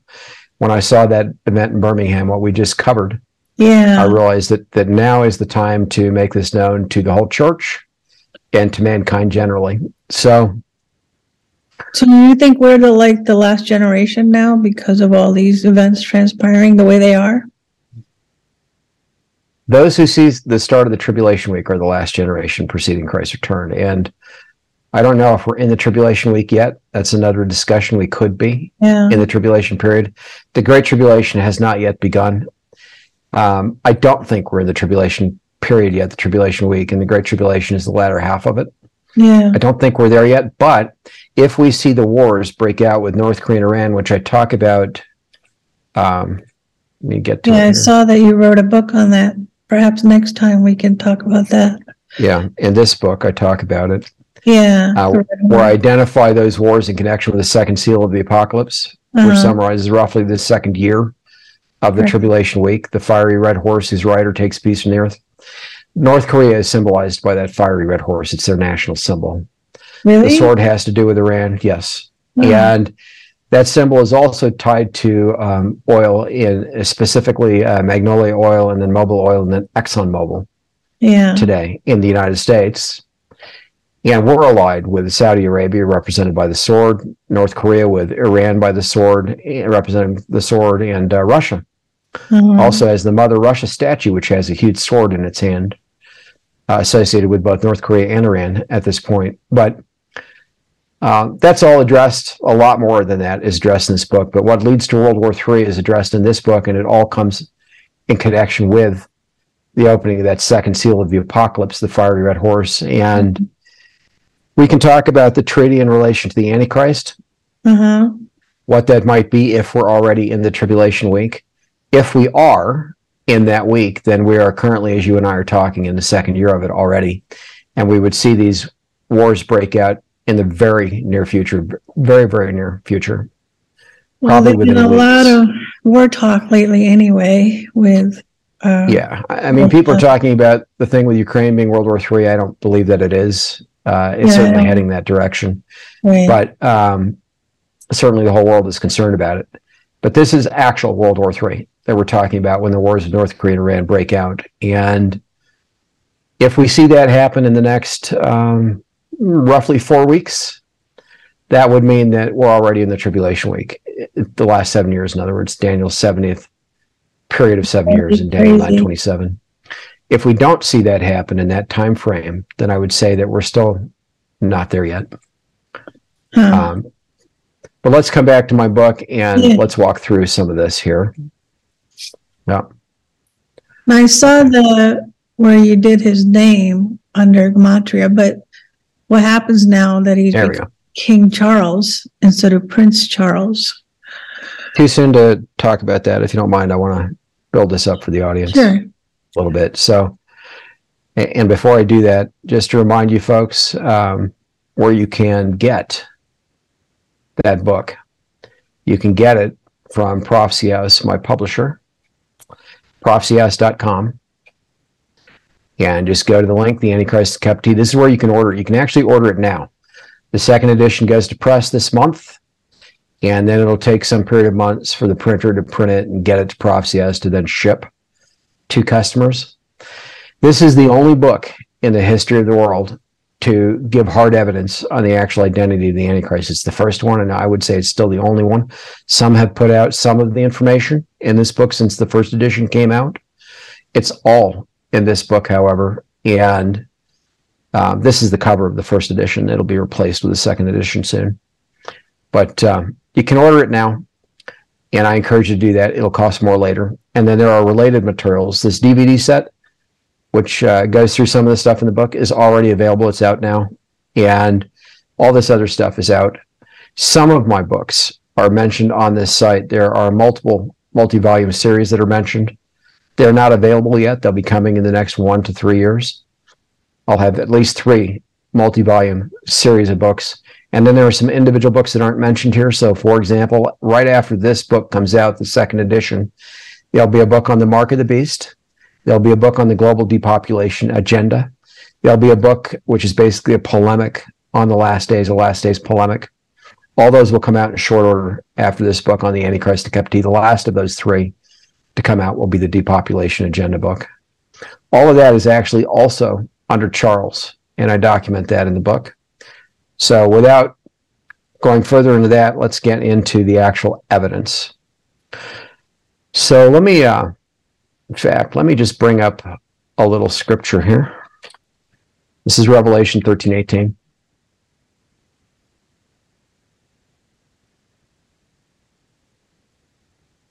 All right, so the scripture says, "Here is wisdom, let him who has understanding calculate the number of the beast, for it is the number of a man, and his number is 666.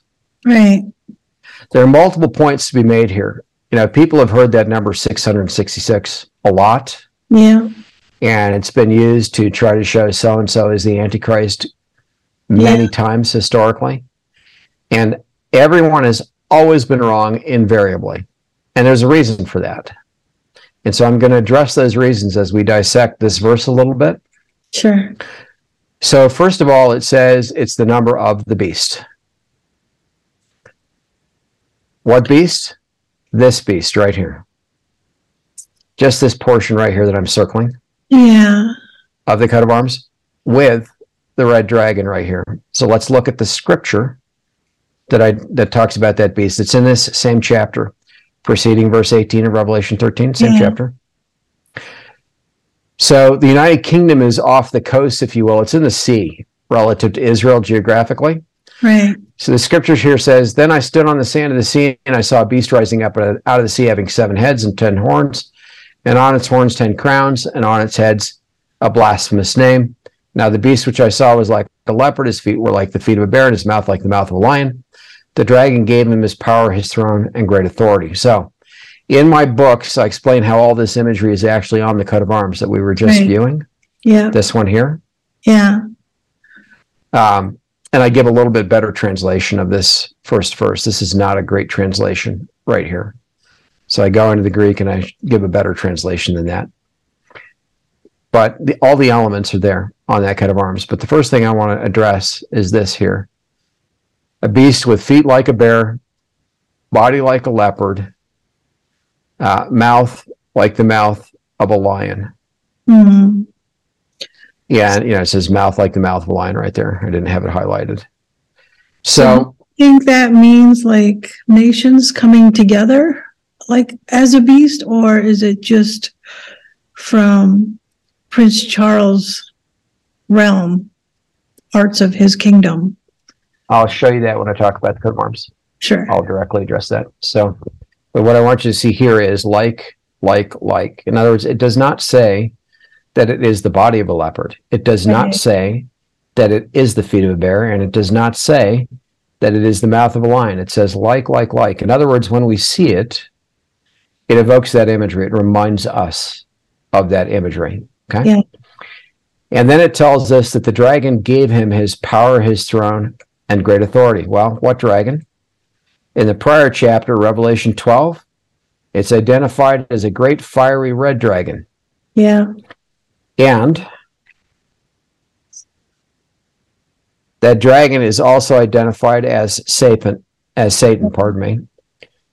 the serpent who deceived Eve in the Garden of Eden. So that serpent of old, the devil, Satan. Yep. The dragon gives this beast we were talking about his power, throne, and great authority. Right. All right. There are two beasts in this chapter. The first one is the one we're talking about, the beast that rises out of the sea. Right. The second beast rises out of the land. Mm. And has two horns like a lamb and speaks like a dragon. That's not the one that we're addressing here today. Yeah. In context, the beast being spoken of in Revelation 13:18 here is that first beast, not the second one. Okay. When we get to the imagery here, this is not the normal lion or lion leopard for England. Ordinarily, this would be a lion or a lion leopard for England. And this is Charles' official heraldic achievement. It's unique to him under international law. Yeah. His sons, William and Harry, have their own heraldic achievements or coats of arms. They do not look like this. Huh. They do not have the imagery that this one has. They never will. So on this one, instead of the normal lion or lion leopard for England, which is what this Dexter beast should be, you have a beast with proportions like a leopard's body, a mouth like a lion's mouth, feet like bear's feet. In other words, the claws are exaggerated. Yeah. There is a graven version, two actually graven versions of this heraldic achievement that, when I say graven, they look like cast iron, that were produced, that were quite large, and they were placed over the entrances to the, over one entrance and over a gate that you can't actually exit, but the Queen's Gate at Caernarvon Castle in July 1969. So over the Eagle Gate, which is an actual entrance into the castle, and over the Queen's Gate, two locations where Charles was presented following his investiture as Prince of Wales in July 1969. Over the entrances to the wall, to the castle wall there on the outside of the castle, were hung the cast iron looking graven version of the coats of arms. See that symbol that we talked about earlier with the wickedness? Is that yes? It's right here. Yeah. Yep, it's on here. But we'll come back to that. So, because I want to make some specific points, the claws on that graven version for the Dexter beast, which was photographed also, and I show it in the second edition of the book, are actually bear's claws. They look precisely like the claws of a bear on a foot of a bear. Right. On the graven version that looks like cast iron, which was actually produced from plaster and painted to look like cast iron, but that was unveiled at Charles' investiture in July 1969 as Prince of Wales at the exact same time that this official heraldic achievement, the artistic version of it, in other words, was unveiled. This was first seen on the order of service, the pamphlet that was given to people at the investiture who attended. And also it was on plates and saucers, cups, sold as memorabilia at the investiture in July 1969. That was the most widely viewed event in the history of the world at the time. An estimated television audience of 500 million plus took place in Caernarvon Castle in Wales, which I show in the second edition of the book, and I mention it in the first, is actually historically, if there were to be an historical castle of King Arthur and Merlin, it is the castle. Caernarvon Castle is where Charles was invested.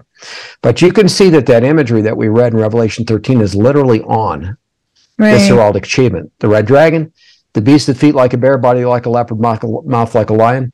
All these other symbols are also described in Scripture, and I'll come back to that because I want to get back to this Scripture, Revelation 13:18. Yeah.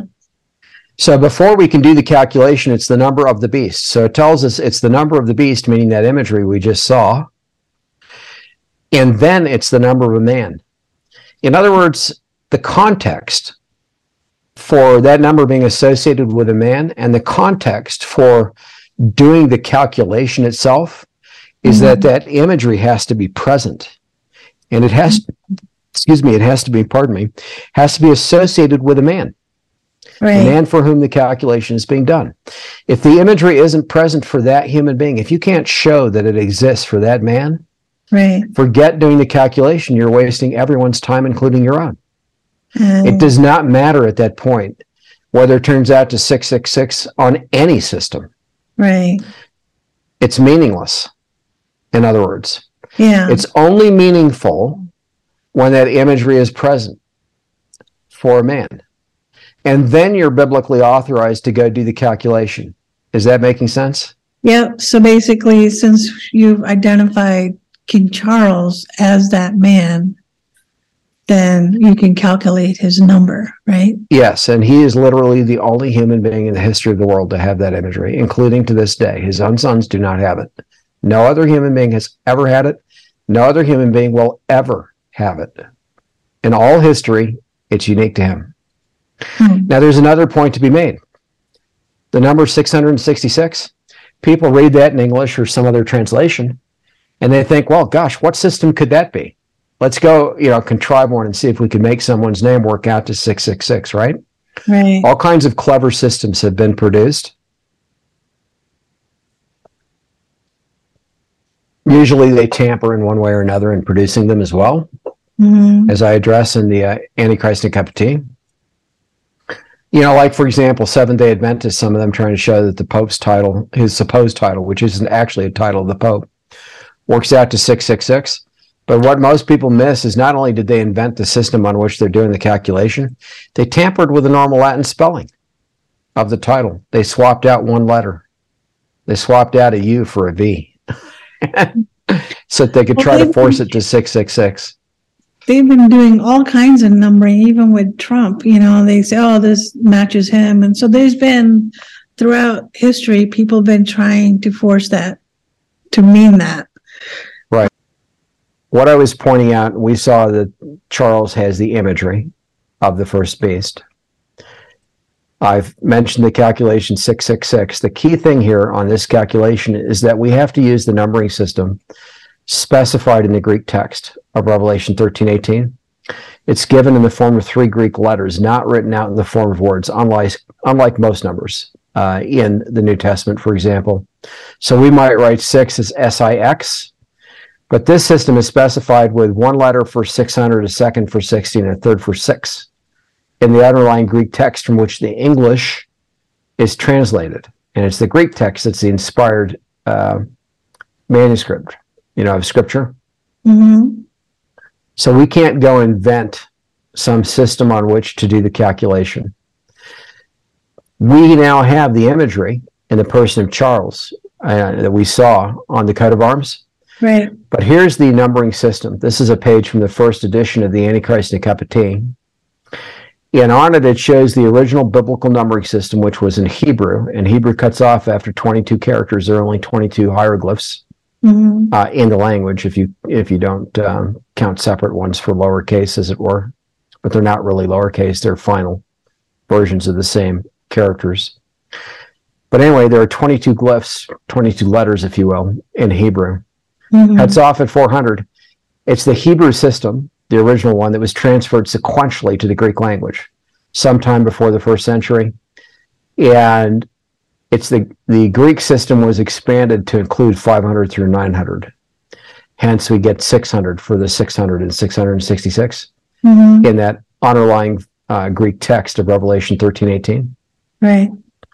But the system was transferred sequentially, not phonetically, and that's a very important point. It means if we want to do the calculation of a word or a name in English or some other language, we need to transfer the numbers sequentially, not phonetically. Okay. And that allows us to calculate the value of a name or a word natively without translating it or transliterating it, so no tampering, in other words. Now, What's interesting about the Greek system is you can't actually do calculations on it. You cannot reliably calculate the value of any name or word using the Greek system. And the reason for that is that the case matters. So, for example, in Prince Charles of Wales in English, a lowercase p versus an uppercase p is going to have the exact same value on this system. And those, for p, for example, it would be 70, regardless of whether it's lowercase or uppercase. Right. For R, it would be 90, regardless of whether it's lowercase or uppercase. Right. Greek, on the other hand, the sequence of these characters, they're not quite the same between the lowercase and uppercase Greek letters. And as a consequence of that, if you calculate, what would be prince in Greek, and I don't know what the word is off the top of my head. Right. If you use it as all capital letters in Greek or all lowercase letters in Greek, the two values you calculate for the same word will be completely different. And likewise, if you simply mix the case, do uppercase P, lowercase R-I-N-C-E in Greek, the equivalent of it, versus all uppercase or all lowercase, you're going to get a third value, a third calculation. You literally can't use Greek to do the calculation, even though the system is specified in Greek. Right. We're forced to use another language, and that's somewhat telling in and of itself. But as it turns out, the title, Prince Charles of Wales, with no tampering, cutting the system off at 400, because we're not using the Greek version of the system to do the calculation. Yeah. The title, Charles, Prince of Wales, transferring the original numbers sequentially to it, works out to exactly 666. Wow. Precisely. What happens now since he's changed his title? Well, we'll come to that. So the same title in Hebrew, which is Nasik, Charles of Wales, it's exactly the same title. Nasik is an actual Hebrew word. Mem, is used in place of. Charles and Wales are transliterations of Charles and Wales in Hebrew. Pardon me. I ran today, so I'm a little hoarse. So this, Charles is transliterated. Wales is transliterated for Wales, but this is how it's actually spelled in the Israeli press, for example. So in other words, I'm not tampering with the spelling here. Right. This is how Charles, Prince of Wales, is spelled in the modern Israeli press. It's a prominent way of spelling it. Now, seek Charles of Wales on the original Hebrew system now, so we're not even having to transfer the numbers in this case. On the original Hebrew system, again, cutting it off at the 22 glyphs, works out to exactly 666. Both English and Hebrew. Mathematically, it's impossible. In fact, it's almost impossible for that to be true in a single language, let alone two. And here we're talking about two different languages with two completely different sets of numbers. Right. On the biblical numbering system. This fact alone is enough to categorically state Charles is the Antichrist. You can't intentionally make this up or contrive it or force it without tampering with a name, an actual name of any person alive on the planet. You can't force this to be true in a single language, let alone two. Right. And we've not only shown that, we've done it in the context of the first beast imagery. Right, which they created themselves. Yep. Well, this imagery was not created by Charles, nor was it created by the British monarchy. In fact, it was created by the College of Heraldry in London under the Garter Herald King, who's the most powerful herald in the world, under international laws. There are international laws that apply to how this is done. They couldn't simply make it up as they go. Moreover, they take some of the symbols of the father's heraldic achievement, some of the mother's, they combine them, assuming they both have their own heraldic achievements. They combine them, and then they add symbols for the individual to whom the heraldic achievement is being granted to form what is a unique heraldic achievement to the individual, like a genetic code in a sense, a genealogy almost. But this is unique to Charles under international law, and they can't just make it up as they go. Every symbol on here is very specific and has specific meaning. So you every single thing. That the unicorn horse there represents King Charles, his own personal symbolism. So, well, it all does. It all does. But So, the little horn, is that any reference to the horse there? yes. So this beast in Revelation 13 and elsewhere in Revelation rules for 3.5 years. The Antichrist does, right? Yeah. The man who is the Antichrist for a time, times and a half, time, 3.5 years. Mm-hmm. Throughout the period of the Great Tribulation, the second half of Daniel's 70th week is when that actually occurs, not the first half. This is a corporate beast. The overall coat of arms, the heraldic achievement here, is a corporate beast, and I'll describe that in a moment. But there's completely different imagery used for the same individual who rules for 3.5 years in the Old Testament in Daniel. Right. So Daniel chapter 7 describes that same individual as a little horn having the eyes of a man. This unicorn on Charles' coat of arms is unusual. It's not completely unique like this one is in heraldry. Yeah. It's unusual. It doesn't happen very often that they put a unicorn with human eyes on a royal coat of arms. But in the case of Charles, that's what's here. And Charles refers to this one as, quote unquote, my little horn. And when he comes to the United States, Charles, the code word that the Secret Service and so forth use for him is unicorn. They call him unicorn. Oh, that's interesting. And there's a prominent unofficial version of Charles' heraldic achievement or coat of arms shown inside the book, where again you can see it's actually got human eyes. Normally you'd have a round eye with no visible sclera or eye white, a round eye socket, like a horse, where you wouldn't see the sclera portion of the eye just looking at the horse. Ordinarily just be a round, solid, dark eye. That's not what you have here. You actually have a human eye, a man's eyes, in every version of Charles' heraldic achievement, and this is the official one. So this is the little horn with the eyes of a man. That is also on his heraldic achievement. Now, the helm here is the sovereign helm. He should never have had that, but he's had it since he was invested Prince of Wales, since he was created Prince of Wales, and they began to create his coat of arms. The sovereign helm suggests he's the ruler. Normally, this should have only gone to his mother. She was given this when she became queen. When she was princess, her own heraldic achievement did not have this helm. And she didn't receive it on her heraldic achievement until she became queen. They modified her heraldic achievement to include this, and they made some other modifications to it. Charles has always had it, meaning he was intended to be on the throne from the start. That's not normal. And that shouldn't be done in heraldry, but they did do it on his coat of arms. So he must have known about that too. The little horn of the eyes of a man comes up among 10 horns, and he plucks up 3 by the roots in Daniel chapter 7. Yeah. Those 3 become his vassals. That is also symbolized here on the heraldic achievement. Everything that's stated in Scripture is symbolized on this heraldic achievement. And we won't have time to go into all of it, but here's one important one. There are 7 bars in this helm. They're shaped like elephant's tusks. If it's not the sovereign helm, it does not have 7 bars. It's got some other count. Okay? There are 7 bars. Beneath that is this thing here, which has actually 3 horns that look like 3 horns plucked up by the roots. Attached to this base. It's the same symbol that you see around the neck of the unicorn. Around the neck of the the lion, leopard, bear, beast. Around the neck of the red dragon. Wow.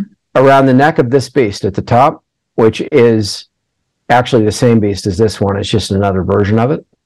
It's meant to represent this beast.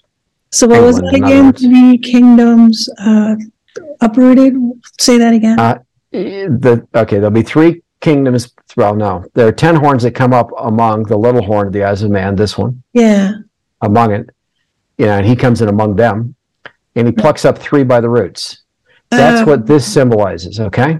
But the point is, this is known as the label of the eldest son. If Charles, for example, were younger, older than he was, if he wasn't the eldest son, he'd have something else here, not this. This is the label of the eldest son in heraldry. But it looks like 3 horns plucked up by the roots. Now, a horn in the Greek text can be shaped like a elephant's tusk, like these are on the helm. It can be shaped like a chemistry vial, like these are here. The plucked up by the roots. It can be conically shaped, like you see on the unicorn right here. So the 7... Those are all horns. The 7 horns, or the elephant tusks, represent that reference in the Bible about the 7 rulers, right? The 7... Yes. Have These are seven the 10 heads. horns right here. I'm circling the 10 horns that Yeah. Daniel 7 is talking about. The symbol of those 10 rulers. Right. Right here, I'm circling it. 3 of which are plucked up by the roots. It's symbolized here. Okay. Now, I'll explain what that actually is when I talk about how Charles comes to power. Right. Okay. But anyway, the point is it's symbolized here on the heraldic achievement, and the unicorn comes up among them. Yeah. So the red dragon was adopted in 1958 as the national symbol of Wales. It traces historically to the Roman occupiers of ancient Wales, and then what became Wales, and then ancient Britannia, what became England, etc. This red dragon was associated with those Roman cohorts, and before that, it goes back to the ones who occupied ancient Judea. So John, in the first century, would have seen the precursor to this particular red dragon in the Promised Land, on the flags, the standards of the Roman cohorts. This unicorn represents Scotland ordinarily in heraldry. This lion, leopard, bear, beast would normally be a lion or lion leopard for England. This harp represents Ireland. It's the national symbol of Ireland. And it is in heraldry.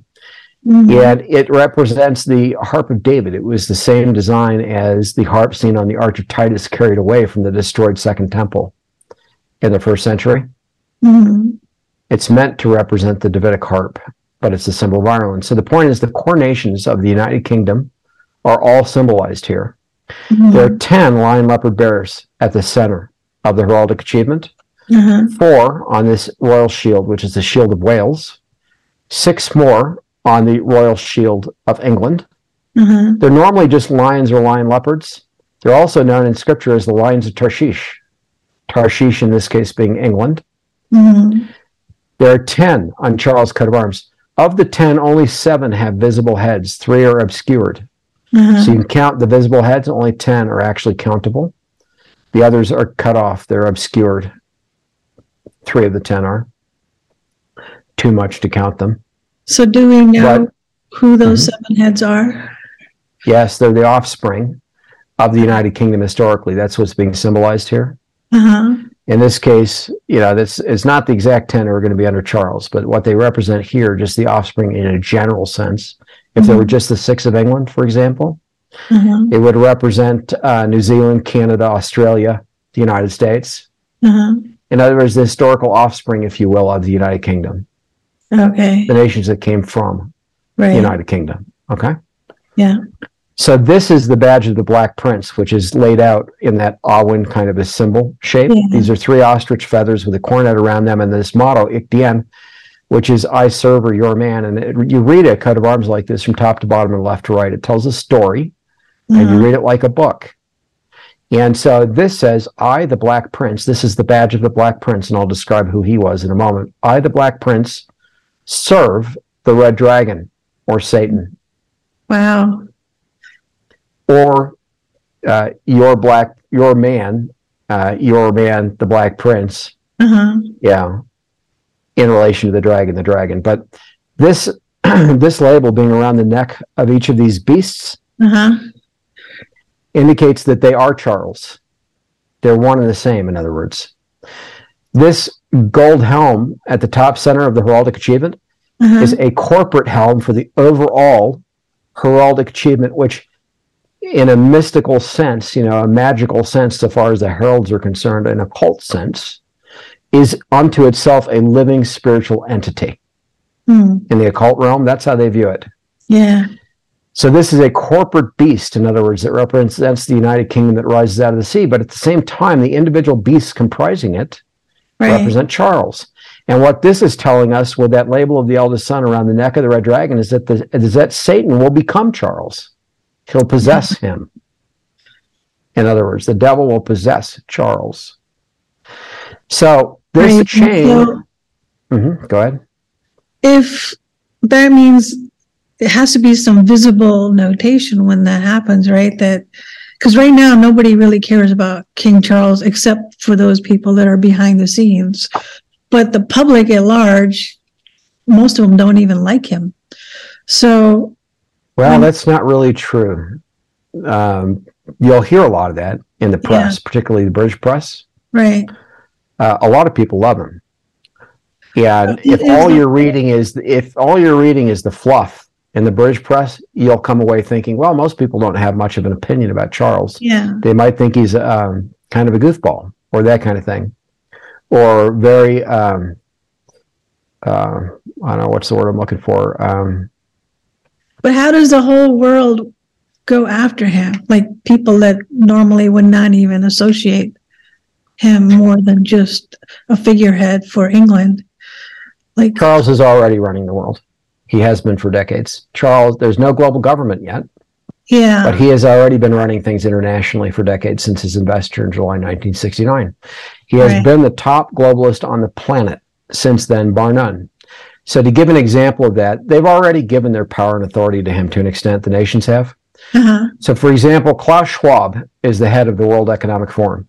Right. Most people at this point in the last couple of years have heard of the World Economic Forum because of the Great Reset. Yeah. Right? Which Klaus Schwab wrote a book called The Great Reset, mentions COVID on it. What people don't know, most people, is that Klaus Schwab is a knight of Prince Charles and now King Charles. He's one of his knights.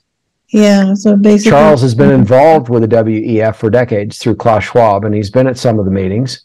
Yeah. And in fact, it was Charles who announced the Great Reset to the world, not Schwab. Mm-hmm. It was Charles who announced the phrase "Build Back Better" to the world, not anybody else before Charles. Charles was the first human being to announce those two phrases to the world, and he announced the Great Reset from the World Economic Forum itself. Charles did that months before Klaus Schwab came out with his book titled The Great Reset. In other words, that whole agenda to which most of the world is now signed on through the World Economic Forum, which is decimating the world today, and I'll describe how it is in a moment, that agenda is all Charles' agenda. It's his agenda. It's under him. But I agree with that, if it is his agenda and he instituted all these policies with COVID and the lockdowns and all of that stuff, most people are not in favor of what's just happened to us in the last. No, he didn't institute it. He didn't? Others under him instituted it. It's his agenda. Right, but Knights and others under him are carrying it out. Right, but that's what I mean. So why would anybody favor him when all of this stuff that's been happening is, working against the people? Why would the people will rally up to support him as God someday? Because the people believe lies, starting in this case, in this particular discussion with the eco-fascist movement, the idea that there's a climate emergency or that global warming is happening and it threatens mankind and humanity is responsible for it, these kinds of things. When they're trying to push the so-called green agenda, which is a big part of the Great Reset. Yeah. What they're really doing, the real agenda, what they're not saying, and what some people are starting now to figure out, is that it is about collapsing the global energy infrastructure.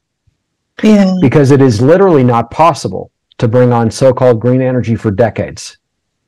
And certainly not anywhere close to enough to provide even a small percentage of the global energy usage today. Yeah.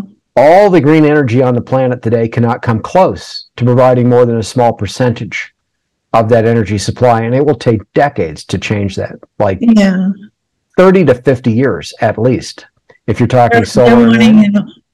But they're wanting it all at once right now. They're wanting it all by 2030. Yeah. And so what they're doing is they're pushing things that are pie in the sky lies before the public realizes they're pie in the sky lies, to shut down coal plants, to shut down nuclear, to push so-called green energy, to tamp down on oil and gas production, etc., to destabilize the primary source of uranium for nuclear power plants, which, by the way, is Russia today, so that they can't even export that. Besides natural gas, they destabilize that, and then of course a lot of the fertilizer, artificial fertilizer, which is responsible for 40 or more percent, probably more than that, of global food production. Yeah. Without it, that much food production goes away annually, like overnight. Requires natural gas to produce. You can't produce it without natural gas right now, and that means if they get rid of natural gas on the market, they also get rid of artificial fertilizer to a large degree. Food production dramatically decreases globally.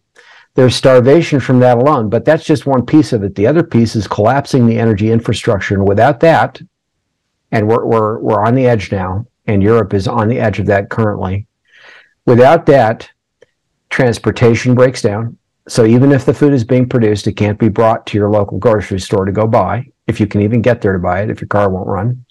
Right. There are a lot of other threats to the energy infrastructure as well, including war-based threats such as electromagnetic pulse events that can occur. That could happen naturally from a Carrington-type event from the sun. But if he's leading all of this stuff and he's going to be solving world's problems, how is that going to coincide when he's trying to starve the people out? He's not trying to solve the world's problems. That's my point. He's a fake savior. Oh.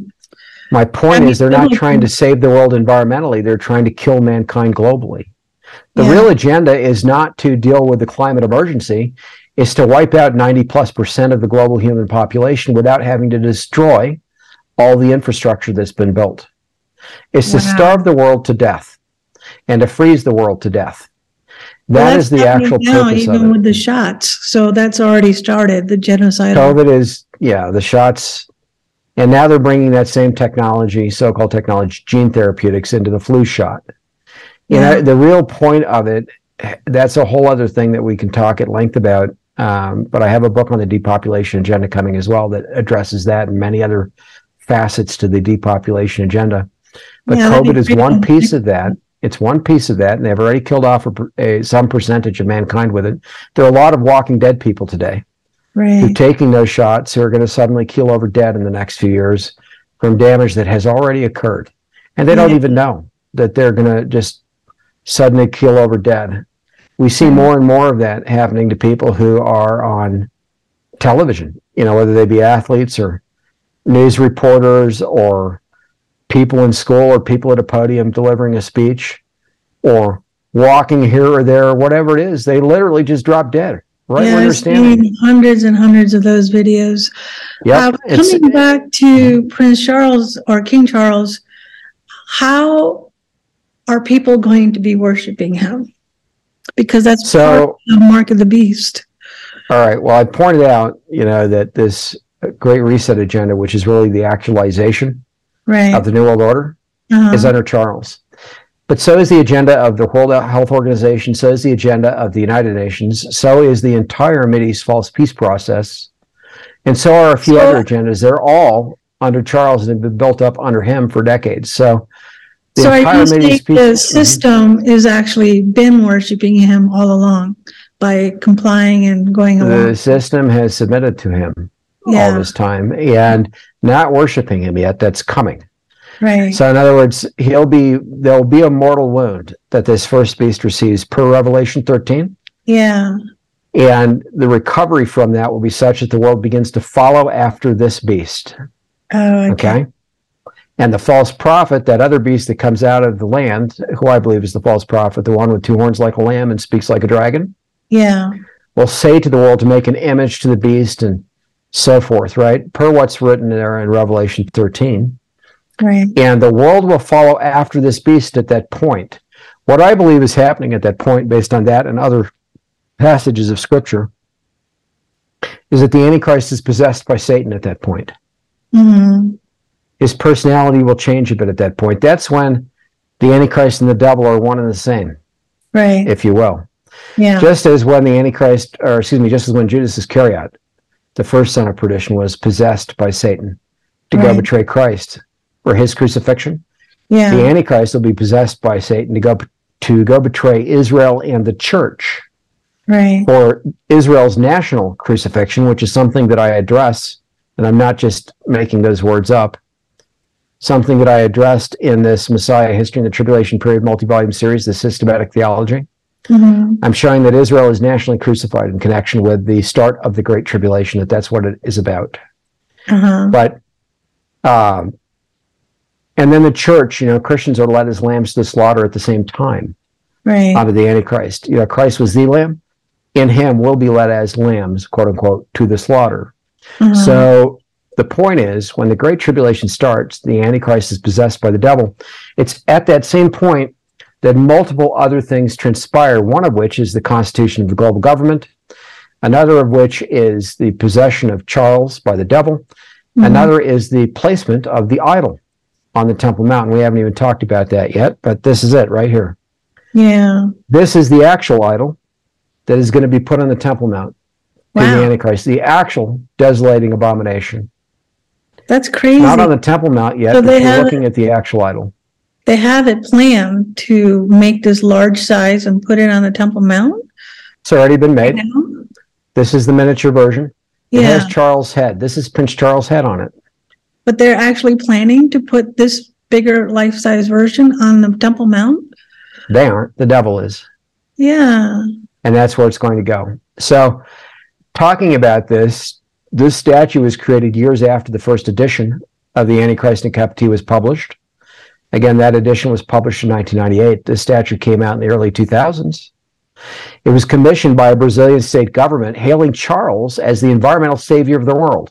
And the statue actually is inscribed Savior of the World at the base of it, in English spelling. They handed this to Charles. This is the miniature version. And the BBC photographed it and reported on it. This is a BBC photograph. In the early 2000s, it's got Charles' head, his face, and it's got a mass of human bodies that he's standing atop, looking up to him as Savior of the world. An angelic figure dressed only in a loincloth with outspread wings.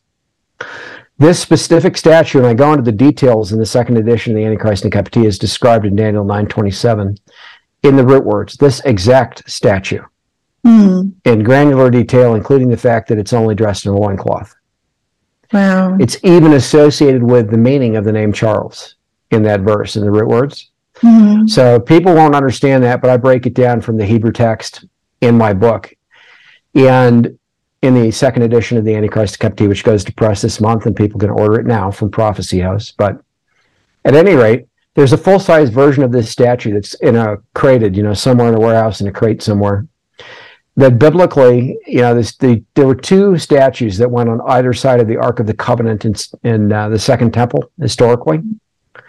There were 10 cubits in height each. They were angelic statues. They were cherubim, statues of cherubim. There were two of them, one on either side of the Ark. There were 10 cubits in height each, per scripture. The full-size version of this statue, they gave, more than one estimate for it, but the common one that was given in the press when they reported on this event and this being given to Charles for the full-size version would equate to 10 cubits, possibly biblically, and I show how that works out as well. In the second edition of the Antichrist in Captivity, what that means is it's already the precise height it needs to be to go into a newly constructed holy place on the Temple Mount in the future. But how do you know they're going to put it in the Temple Mount? Have they declared that already? No, and I don't think that Israel even knows it exists for the most part. Oh. But the people behind this are going to put it there, and the devil is going to put it there. This is the idol. You're looking at it. This is the idol described in Daniel 9:27 in the Hebrew text. Wow. And what is also so significant about this is that the idol, when it does go on the Temple Mount, occurs at the same time that per Zechariah 12-14, Jerusalem is encircled by the militaries of the nations, and half of Jerusalem is taken captive in war by force, and the Gentiles begin to trample the Temple Mount area underfoot per Revelation 11 at the start of the Great Tribulation.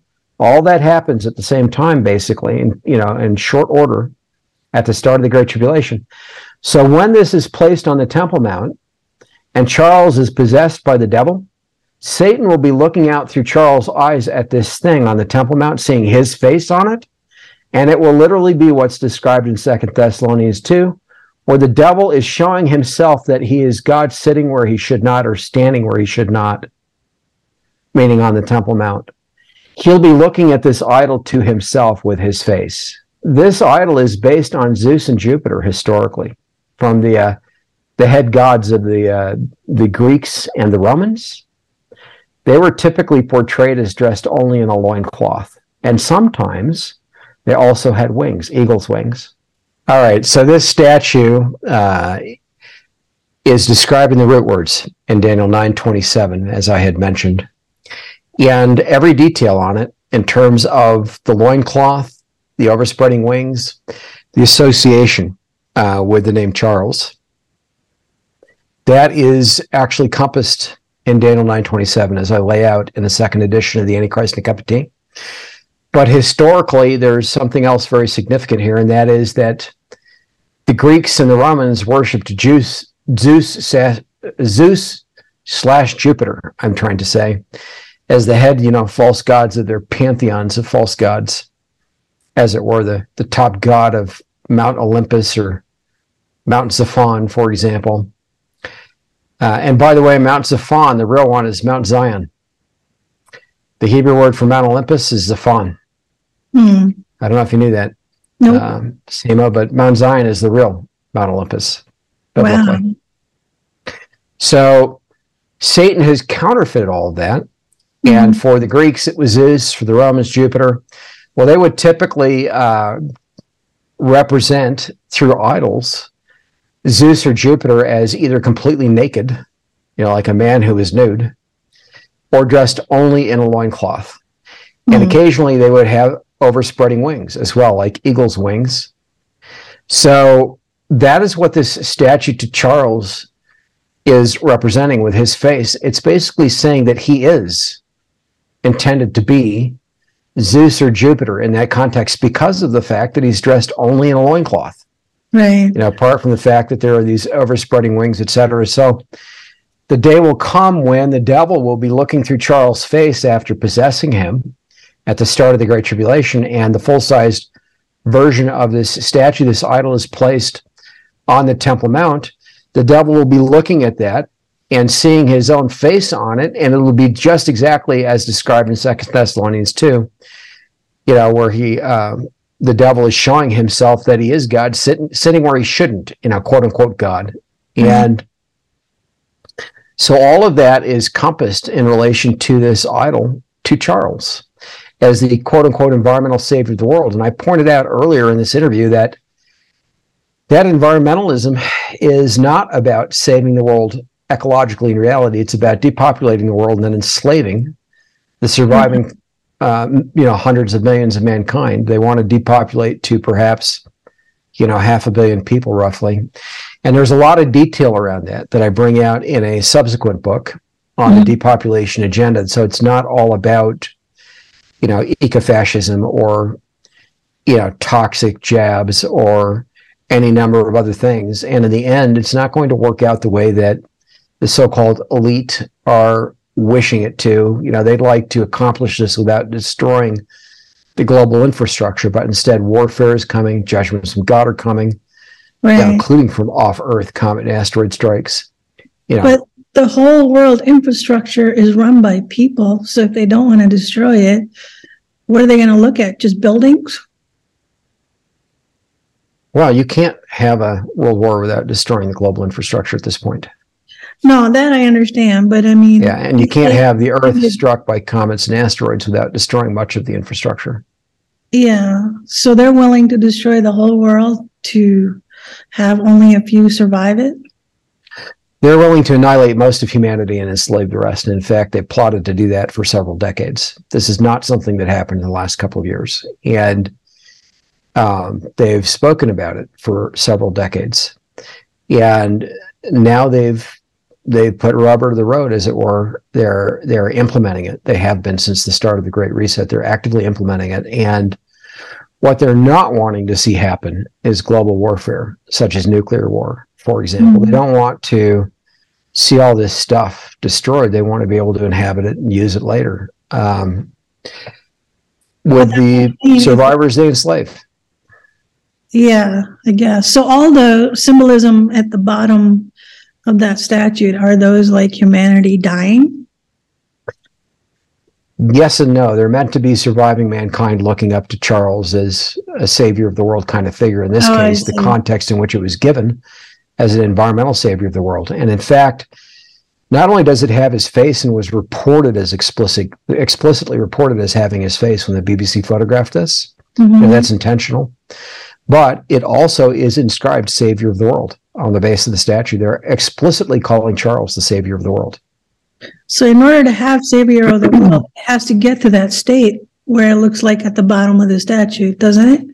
Where I would say we're there. We're already there. So in other words, he's not yet possessed by the devil, but otherwise we're already there. In other words, the world is currently totally suckered at this point, the leadership is, into this eco-fascist agenda. Mm-hmm. There's the Hegelian dialectic, so let me just describe this a little bit. So we look at the nations today and we can see that World War III is coming. Mm-hmm. And we think that the nations aren't unified at the top for that reason, right? We would normally think that. Right. But Russia is part of the World Economic Forum under Putin. Xi Jinping, China's leader, is part of the World Economic Forum. Economic Forum under Charles, I meant to say, under King Charles III, under Schwab. They're part of the WEF. Israel's part of it. The United States is part of it. Saudi Arabia. Most of the nations of the world are signed under that agenda under Charles. The nations are under the United Nations, right? Well, the United Nations exists because of the League of Nations historically, right? Mm-hmm. The League of Nations, it came out of the League of Nations. The League of Nations came out of, by and large, the Royal Institute of International Affairs, which is also known as Chatham House in London, which has been headed for decades by Charles, both as Prince of Wales and now as King. The United Nations has a global security lecture series. I like this example because, and it pushes public-private partnerships, et cetera, but it has a global security lecture series, and the lecture is given about once a year, I believe. But Charles personally initiated it, and he personally delivered the first global security lecture at the United Nations in person. Mm-hmm. The United Nations has peacekeeper forces. Charles has talked for decades about having a standing United Nations army, explicitly stating he'd like to be the commander of that army himself. Wow. So that was actually documented in the first edition, the 1998 edition of the Antichrist and a Cup of Tea. That's not new. And so my point is the UN is under him. You know, I pointed out that Klaus Schwab is a knight of Charles. Mm. Bill Gates, you know, a lot of people look at Bill Gates in relation to COVID and because he's pushing so-called vaccines and so forth. Right. Bill Gates largely funds the World Health Organization. It's a private entity. Yeah. The WHO is? Bill Gates is a knight of Charles. He's one of Charles' knights. That's why they all keep doing what they're doing. What about the World? Yeah, and the World Health Organization, you know, the CDC and the NIH, NIAID, et cetera, they're all co-opted by these same entities. They're all operating under Charles, whether they realize it or not. And it's through these kinds of things that I'm talking about that this is happening. There's an awful lot more in my book. It would take us hours just to outline what's in my book. Just to outline it. So the book is heavy on documentation, showing with independently verifiable documentation how Charles is actually controlling the world through multiple entities like these and actually running the show behind the scenes. You know, we talked about, just to give you another example that was recent, we went into length about this ceremony under Charles, right? At the beginning of our interview today. Right. All right. You know, with the woman riding the beast and so forth. Well, the real beast is that imagery on Charles' coat of arms in Scripture, right? Yeah. This is a portrayal in another version of it, you know, with the Baal, Molech worship, etc. Yeah. Charles at this event read a scroll from his mother, you know, counterfeiting, if you will, Moses coming down off Mount Sinai with the 10 Commandments. Moses objecting to the worship of the golden calf, Charles accepting it, praising it effectively. Okay, the opposite attitude on the part of the Antichrist. Moses was a type of Christ. Therefore, Charles, being the Antichrist, is also a counterfeit of Moses. Yeah. Well, 6 weeks after this event, right here on July 28th, Queen Elizabeth II died. And Charles automatically became King of England. Wow. Earlier, not long after that, November 4th this year, Charles oversaw meetings in London. Okay, so COP27 happened right after that, mid-November this year, last month. Yeah. COP27 was held in Sharm el-Sheikh, Egypt, and overlooked by, you know, what's called Mount Sinai. It's not the real Mount Sinai, but that's the false identification of it, the prominent one. Overlooked by Mount Sinai. So while COP27 was happening, which is the global climate talks under the annual global climate talks now under the United Nations, this event was happening on Mount Sinai where they were unveiling a fake set of 10 commandments, largely tied into the eco-fascist agenda under Charles. Wow. To the world. Well, the stakeholders of the world who were present for COP27, and Charles didn't go because he's now king. He was going to go. He didn't. The stakeholders met in London under Charles November 4th, just days before COP27 happened, for Charles to hash out things and direct things beforehand. At the same time that that was happening, 50 of the individuals, including some of those COP27 stakeholders, were in London meeting to hash things out for what happened on Mount Sinai, giving the fake 10 commandments on that fake Mount Sinai, that counterfeit Mount Sinai in Egypt overlooking Sharm el-Sheikh. All of that was done under Charles, right after this event with the bull in Birmingham, England. So do you think any day now he could transform himself as Satan? No, the devil could possess him temporarily, but he's going to be possessed till the Lord casts him down to hell, starting at the Great Tribulation, and that has not come yet. So let's talk about that just a little bit to answer that better, and how and when he's going to actually rise to power. So let me point something else out too. People look at the four horsemen of the apocalypse, Revelation chapter 6. Yeah. And they naturally tend to think that those horsemen won't be revealed until we're in the last 7 years of the tribulation week, right? Until we're actually in Daniel's 70th week. Right. Because the horsemen ride in that week. That's when they do their main thing, biblically, prophetically, right? Yeah. Okay. Well, that's not actually correct. That is when they ride. They're not riding yet, unless we're already in the tribulation week. Okay. But they are all identified before that week even begins. I've identified all of them at this point. We've only been talking in this whole interview so far, except briefly, we've only been talking about one of them. The fiery red horse is the second one. The rider of that horse, the second seal of the apocalypse. Charles is the fourth horseman. He is? Let me explain. Yes, he is. That's who he is. That would be the green horse, no? And he's not actually green, so that's why I'm showing you this. Or pale horse. And he's not actually pale. So he is and he's not. So that fourth seal's horse is actually pale green gray. That's the meaning of the Greek text in Revelation 6, verses 7 to 8. It's the color of rotting human flesh. That's the meaning of the Greek text. You'll notice the unicorn here is not white, like the background. Yeah. This is a red, green, blue, or RGB color spectrum, as if you had printed the cover using an RGB color gamut. The RGB color gamut is wider. It covers more colors than the CMYK color gamut does. This is the CMYK color gamut, the same coat of arms. And you'll notice you don't see so much of the green here. Yes. And actually, when it's printed, the book cover, when the book cover is actually printed in CMYK, which is what's typically used for an offset press for paperback books, there's not enough of the color spectrum to capture much of the green. So the unicorn ends up looking whitish gray for the most part.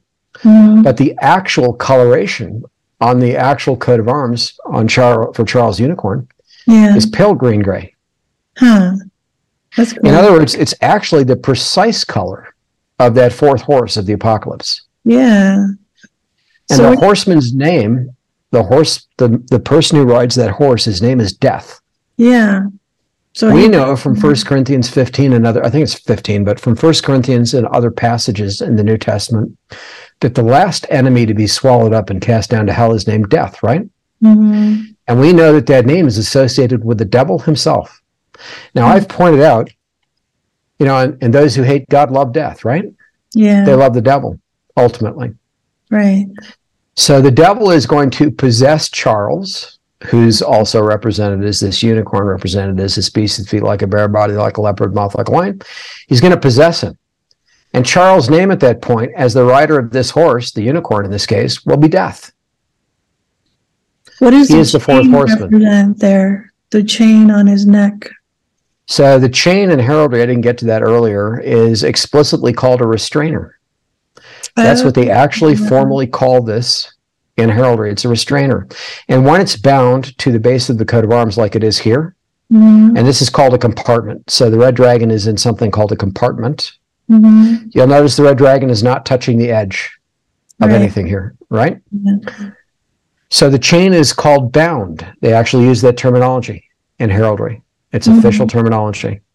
This restrainer is bound on Charles' heraldic achievement, not loosed. They actually use that. When this chain is not bound, it's called loosed. The state that we're seeing here, the state it's in, is bound. And the unicorn is not touching the compartment. So inside the book, I show the most prominent unofficial version of Charles' heraldic achievement, artistic rendition like this one. And there are a few key changes, that were made to it. And it existed when the first edition of the Antichrist and the Cup was published. In fact, it existed in 1987 also. So I show it in the book. But one of the differences is that the red dragon is actually touching the compartment beneath the unicorn. As soon as that happens on that same unofficial version, the unicorn lifts up its hoof off of that compartment. So this hoof that I'm circling here with a mouse is not touching the compartment at that point. So that's the also versions that they're doing that too? Correct. The unicorn rears back, kind of like we saw the bull when it lifted up on its two front legs. The unicorn rears back, it lifts this hoof after the red dragon touches this compartment. The chain is loosed on that unofficial version. The demeanor of the unicorn completely changes. Right now it has a graceful appearance, even though it's got the color of rotting human flesh. On that unofficial version, it takes on a deathly appearance, a very demonic appearance. So in Scripture, the son of perdition, there's a prophecy that's quoted of Judas Iscariot, the first son of perdition, who I mentioned earlier, who's possessed by Satan before he goes to betray Christ through the crucifixion. It says of Judas that he lifted his hoof against the Lord. If you go look up the meaning of the Hebrew text that's being quoted of Judas lifting his heel or his hoof against the Lord, the meaning is hoof. So the other son of perdition in Scripture is the foretold Antichrist, 2 Thessalonians chapter 2. And what do we see on his unofficial heraldic achievement, the one I'm describing? He actually lifts his hoof when the devil possesses him. That imagery is on here too, on the unofficial version. In other words, this is like a living entity as far as the heralds are concerned. Who are behind it. And they show it animated between the first and second coats of arms that I'm describing, the official one here, and then that prominent unofficial version one. So the unofficial one represents the point at which Charles is possessed by the devil. In other words, they've known from the beginning that that would happen. So are they going to make it official once, showing the hoof off? They very well could. Then wouldn't that signify that that's the time? Well, even if that doesn't, other things will, because the global government will be constituted. Half of Jerusalem will be encircled by the militaries of the nations. You can't possibly miss that. In history, Jerusalem was encircled multiple times, historically. Every time when the city was sacked, the entire city was taken. There was never a time in history where Jerusalem was encircled by the adversaries of Israel, and they only took part of the city. They always took the whole thing.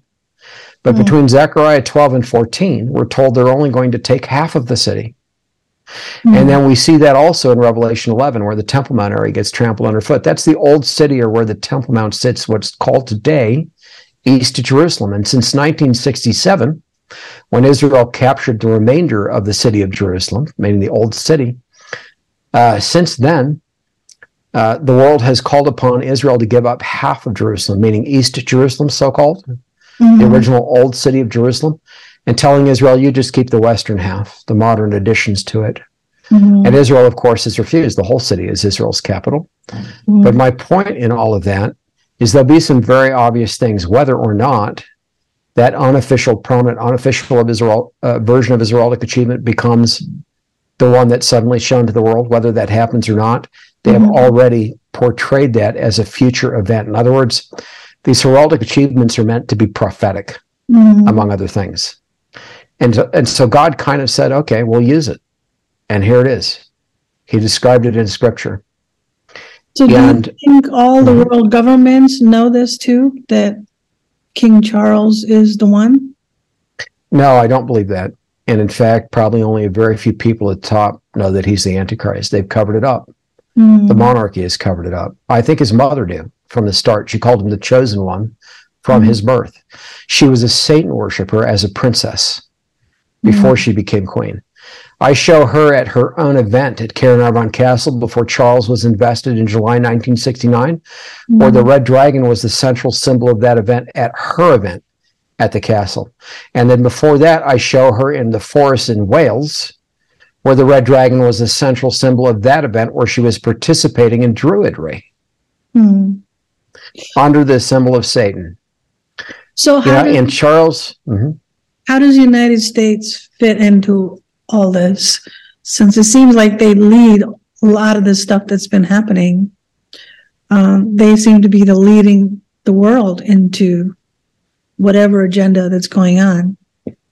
So the answer to that kind of comes back to where I was driving with all of this. Let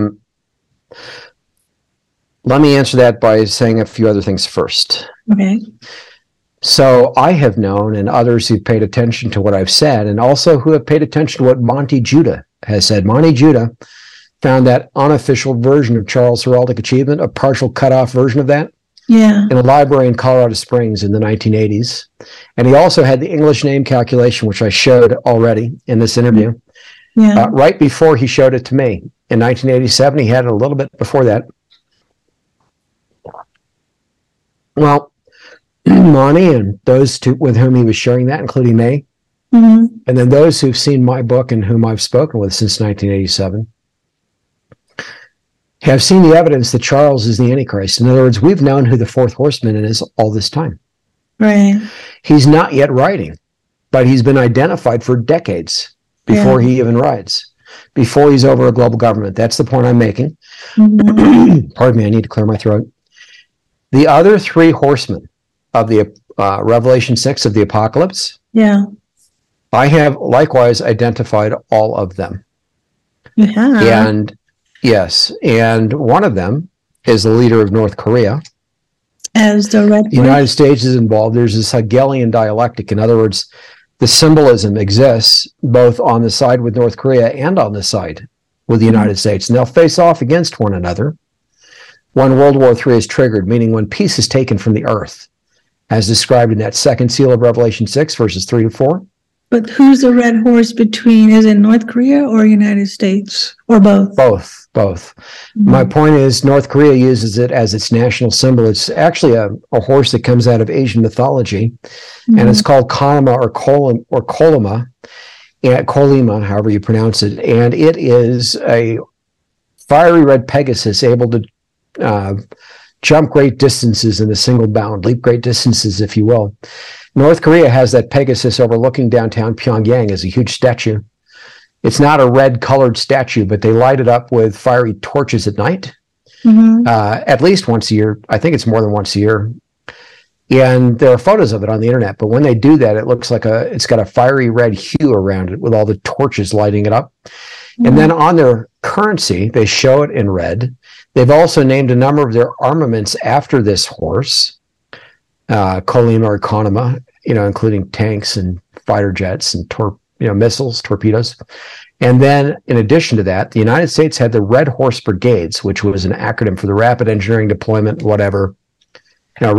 engineering brigades, facing off against North Korea in the Korean War. We called them the Red Horse Brigades because we understood, the nation did at that time, that North Korea was symbolized by the red horse. Okay, so how about now, the United States, Magnolia Oil chose that same symbol for their symbol, the fiery red Pegasus. Right.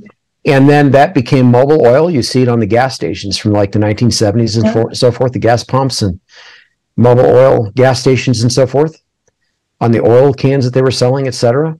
Then ExxonMobil, Mobil joined, merged to become ExxonMobil. Then Rex Tillerson, the CEO of ExxonMobil, stepped down to become the Secretary of State of the United States. under Trump initially. And so we had Rex Tillerson, who had been the head of this symbol, the fiery red horse, on the U.S. side, facing off against North Korea, Kim Jong-un, when Trump was in office, showing us the two sides. In other words, this book was published in 2018. I started writing it in 2007. I've known about this symbolism since then, since a little bit before then. So is it like United States leading off to the Red Horse Wars? Well, yes, the United States, in this case, at the head of NATO. Mm-hmm. North Korea, at the head of China, actually. So China and US. There's a mutual defense pact between North Korea and China. Mm-hmm. So North Korea is like the head that wags the dog. In this case, China's the dog, the tail, the serpent's tail. At any rate, you've got Iran and Russia tied in with North Korea and China. Mm-hmm. And some other nations. You've got the United States tied in with NATO and Saudi Arabia, right? Israel kind of situated in the middle right now. This is from an Asian-centric perspective. And I talked about the war that's happening right now in Ukraine in this book, which was published in 2018, years before the war started. Wow. And the next thing, and I talk about what's coming after this in this book. So it's already in this book, what's about to happen in the world.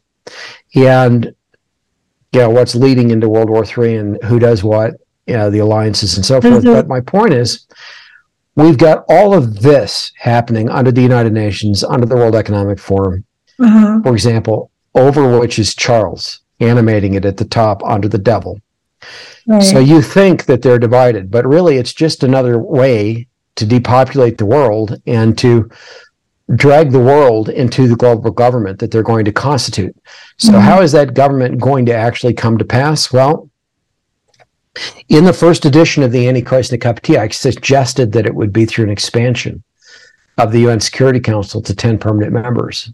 I wrote about that in the first edition of the book. You'll find it in the 1998 edition. It's also in this one, where 3 of the 10 are from the European Union, Germany, France, and England. And the British monarchy, historically, most closely genealogically today, is the monarchy over all 3 of those nations, Germany, France, and England. And also Greece through Prince Philip, Charles' father, who's now deceased, like his mother. But the point is, we could wake up one day and the UN Security Council could be expanded to 10 permanent members, 3 of the 10 being from the European Union under Charles, immediately under Charles, and 5 of the 10 being from the East, as we think of the East-West division in the world, 5 from the West, precisely matching what's described in Daniel. So in Daniel, you've got these 10 kings represented as 10 toes, 5 on each of 2 legs. Earlier in Daniel, on the statue in Nebuchadnezzar's vision, 5 toes on each of 2 legs. Those 2 legs are historically understood by most theologians as the East-West division of the Roman Empire.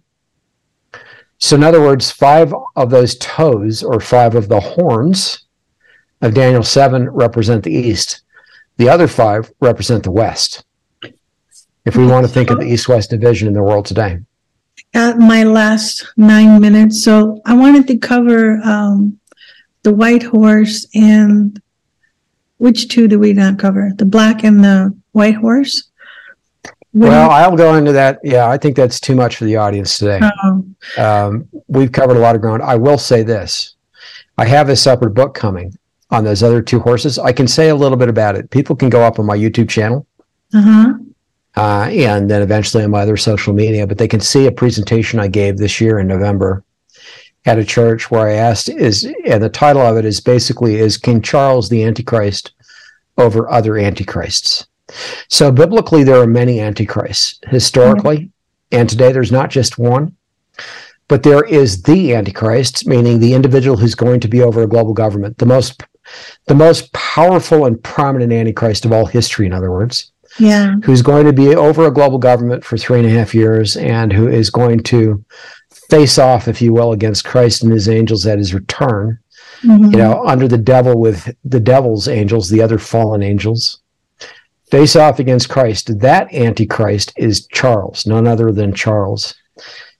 So I think it'll look supernatural when it finally sort of comes together. Like, because doesn't it say in the Bible that fire will come from heaven and signs and wonders and all that kind of stuff. Yeah, so in Revelation 13, get back to it here. Oh, okay. The second beast, the one that rises out of the land, who most people think is the false prophet, and I agree with that. It's the false prophet, I think. Exercises the authority of the first beast in his presence. That's Charles. And part of that is he makes fire come down from heaven on the earth side of men. There are a lot of ways to view that. One is supernatural, like calling lightning down, if you will, kind of like the two witnesses will do under the Lord when they torment the nations, trampling the Temple Mount area underfoot, as we read in Revelation chapter 11, 2 chapters before this in Revelation. Another way to read this is modern armaments. That's another way. In other words, it could be bombs dropping from the sky for all we know. Could be missiles. Could be lasers. Could be a variety of things. It could be all of the above. Right, and it may fit into the idea of aliens too, coming to Earth somehow. Potentially. Well, I'm not going to go that far, but it's possible. This has been incredible. So I'm going to close up here because it's been... Before you close that up, let me make sure everybody sees again how they can get this material. And I will post all of these links in the blog and podcast so they can easily be able to reference your website and your YouTube channel and whatever media links that you want to share. Yeah, thank you. So I'm on Telegram right now, where I share links to interviews and presentations and other things. Great. But let me just briefly overview what I've got. So obviously we've been talking a lot about the Antichrist and a Cup of Tea. Yeah. The second edition goes to press this month. It ships in the first half of next year. People can order it for less now. It will be more expensive once it starts to ship. You can order it right now. This book, North Korea, Iran, and the Coming World War, which deals with the fiery red horse, the second seal of the apocalypse, unlike the fourth seal, which in this case is in the Antichrist and Cup of Tea. So all of these horsemen have been identified before they start to ride, just like Charles was decades ago. I've identified the second seal's rider, with this book, North Korea, Iran, and the Coming World War. There's another book coming, not mentioned yet on this site, that identifies the first and third horsemen. So that's coming. Then there's a book on the Mark of the Beast coming, not mentioned on this site yet, but that'll be coming soon. A polemic on the last days coming soon. A book on the depopulation agenda, which is far more extensive than just COVID, in which I show the actually who's over it globally, who it's under, who initiated it, who's actually behind all of it. In other words, it's not Anthony Fauci or, Michelle Walensky or the head of the World Health Organization or even Bill Gates. They're all part of it. Right. But it's actually under the British monarchy, and it was under Prince Philip, who's now dead. And now it's under Charles, though he's been over it for quite some time, in addition to Philip before he died. Right. So I showed that in that book. Then in addition to those things, I've got a few multi-volume series coming. This one, hopefully next year. My longest term work started this in 1987, a systematic theology showing that Christ's crucifixion, death, burial, and resurrection is central to all biblical prophecy and history. And that unless you understand that from a strictly biblical, literal standpoint, there are things that you literally cannot understand in relation to the tribulation week, for example, and the Great Tribulation, in relation to biblical history. There's a lot of things that knowing that opens up for us, and that comes out in these last 2 volumes of this series. So that's more advanced than other systematic theologies, but the layperson can read it just fine. It's written for the layperson to understand it. That's an incredible amount of... It will challenge a lot of seminary professors. Yeah. There's a lot of knowledge in here that they do not know themselves, biblically, all laid out. So that's that series. There's a series called Israel, quote-unquote, Peace, and the Coming World War that's mentioned here. It's going to be retitled by the time it's published, but it's a multi-volume series that is the Middle East-centric counterpart to this book right here. So this is the Asian-centric and European-centric piece of that. These books and that series show how prophecy is developing on the world stage.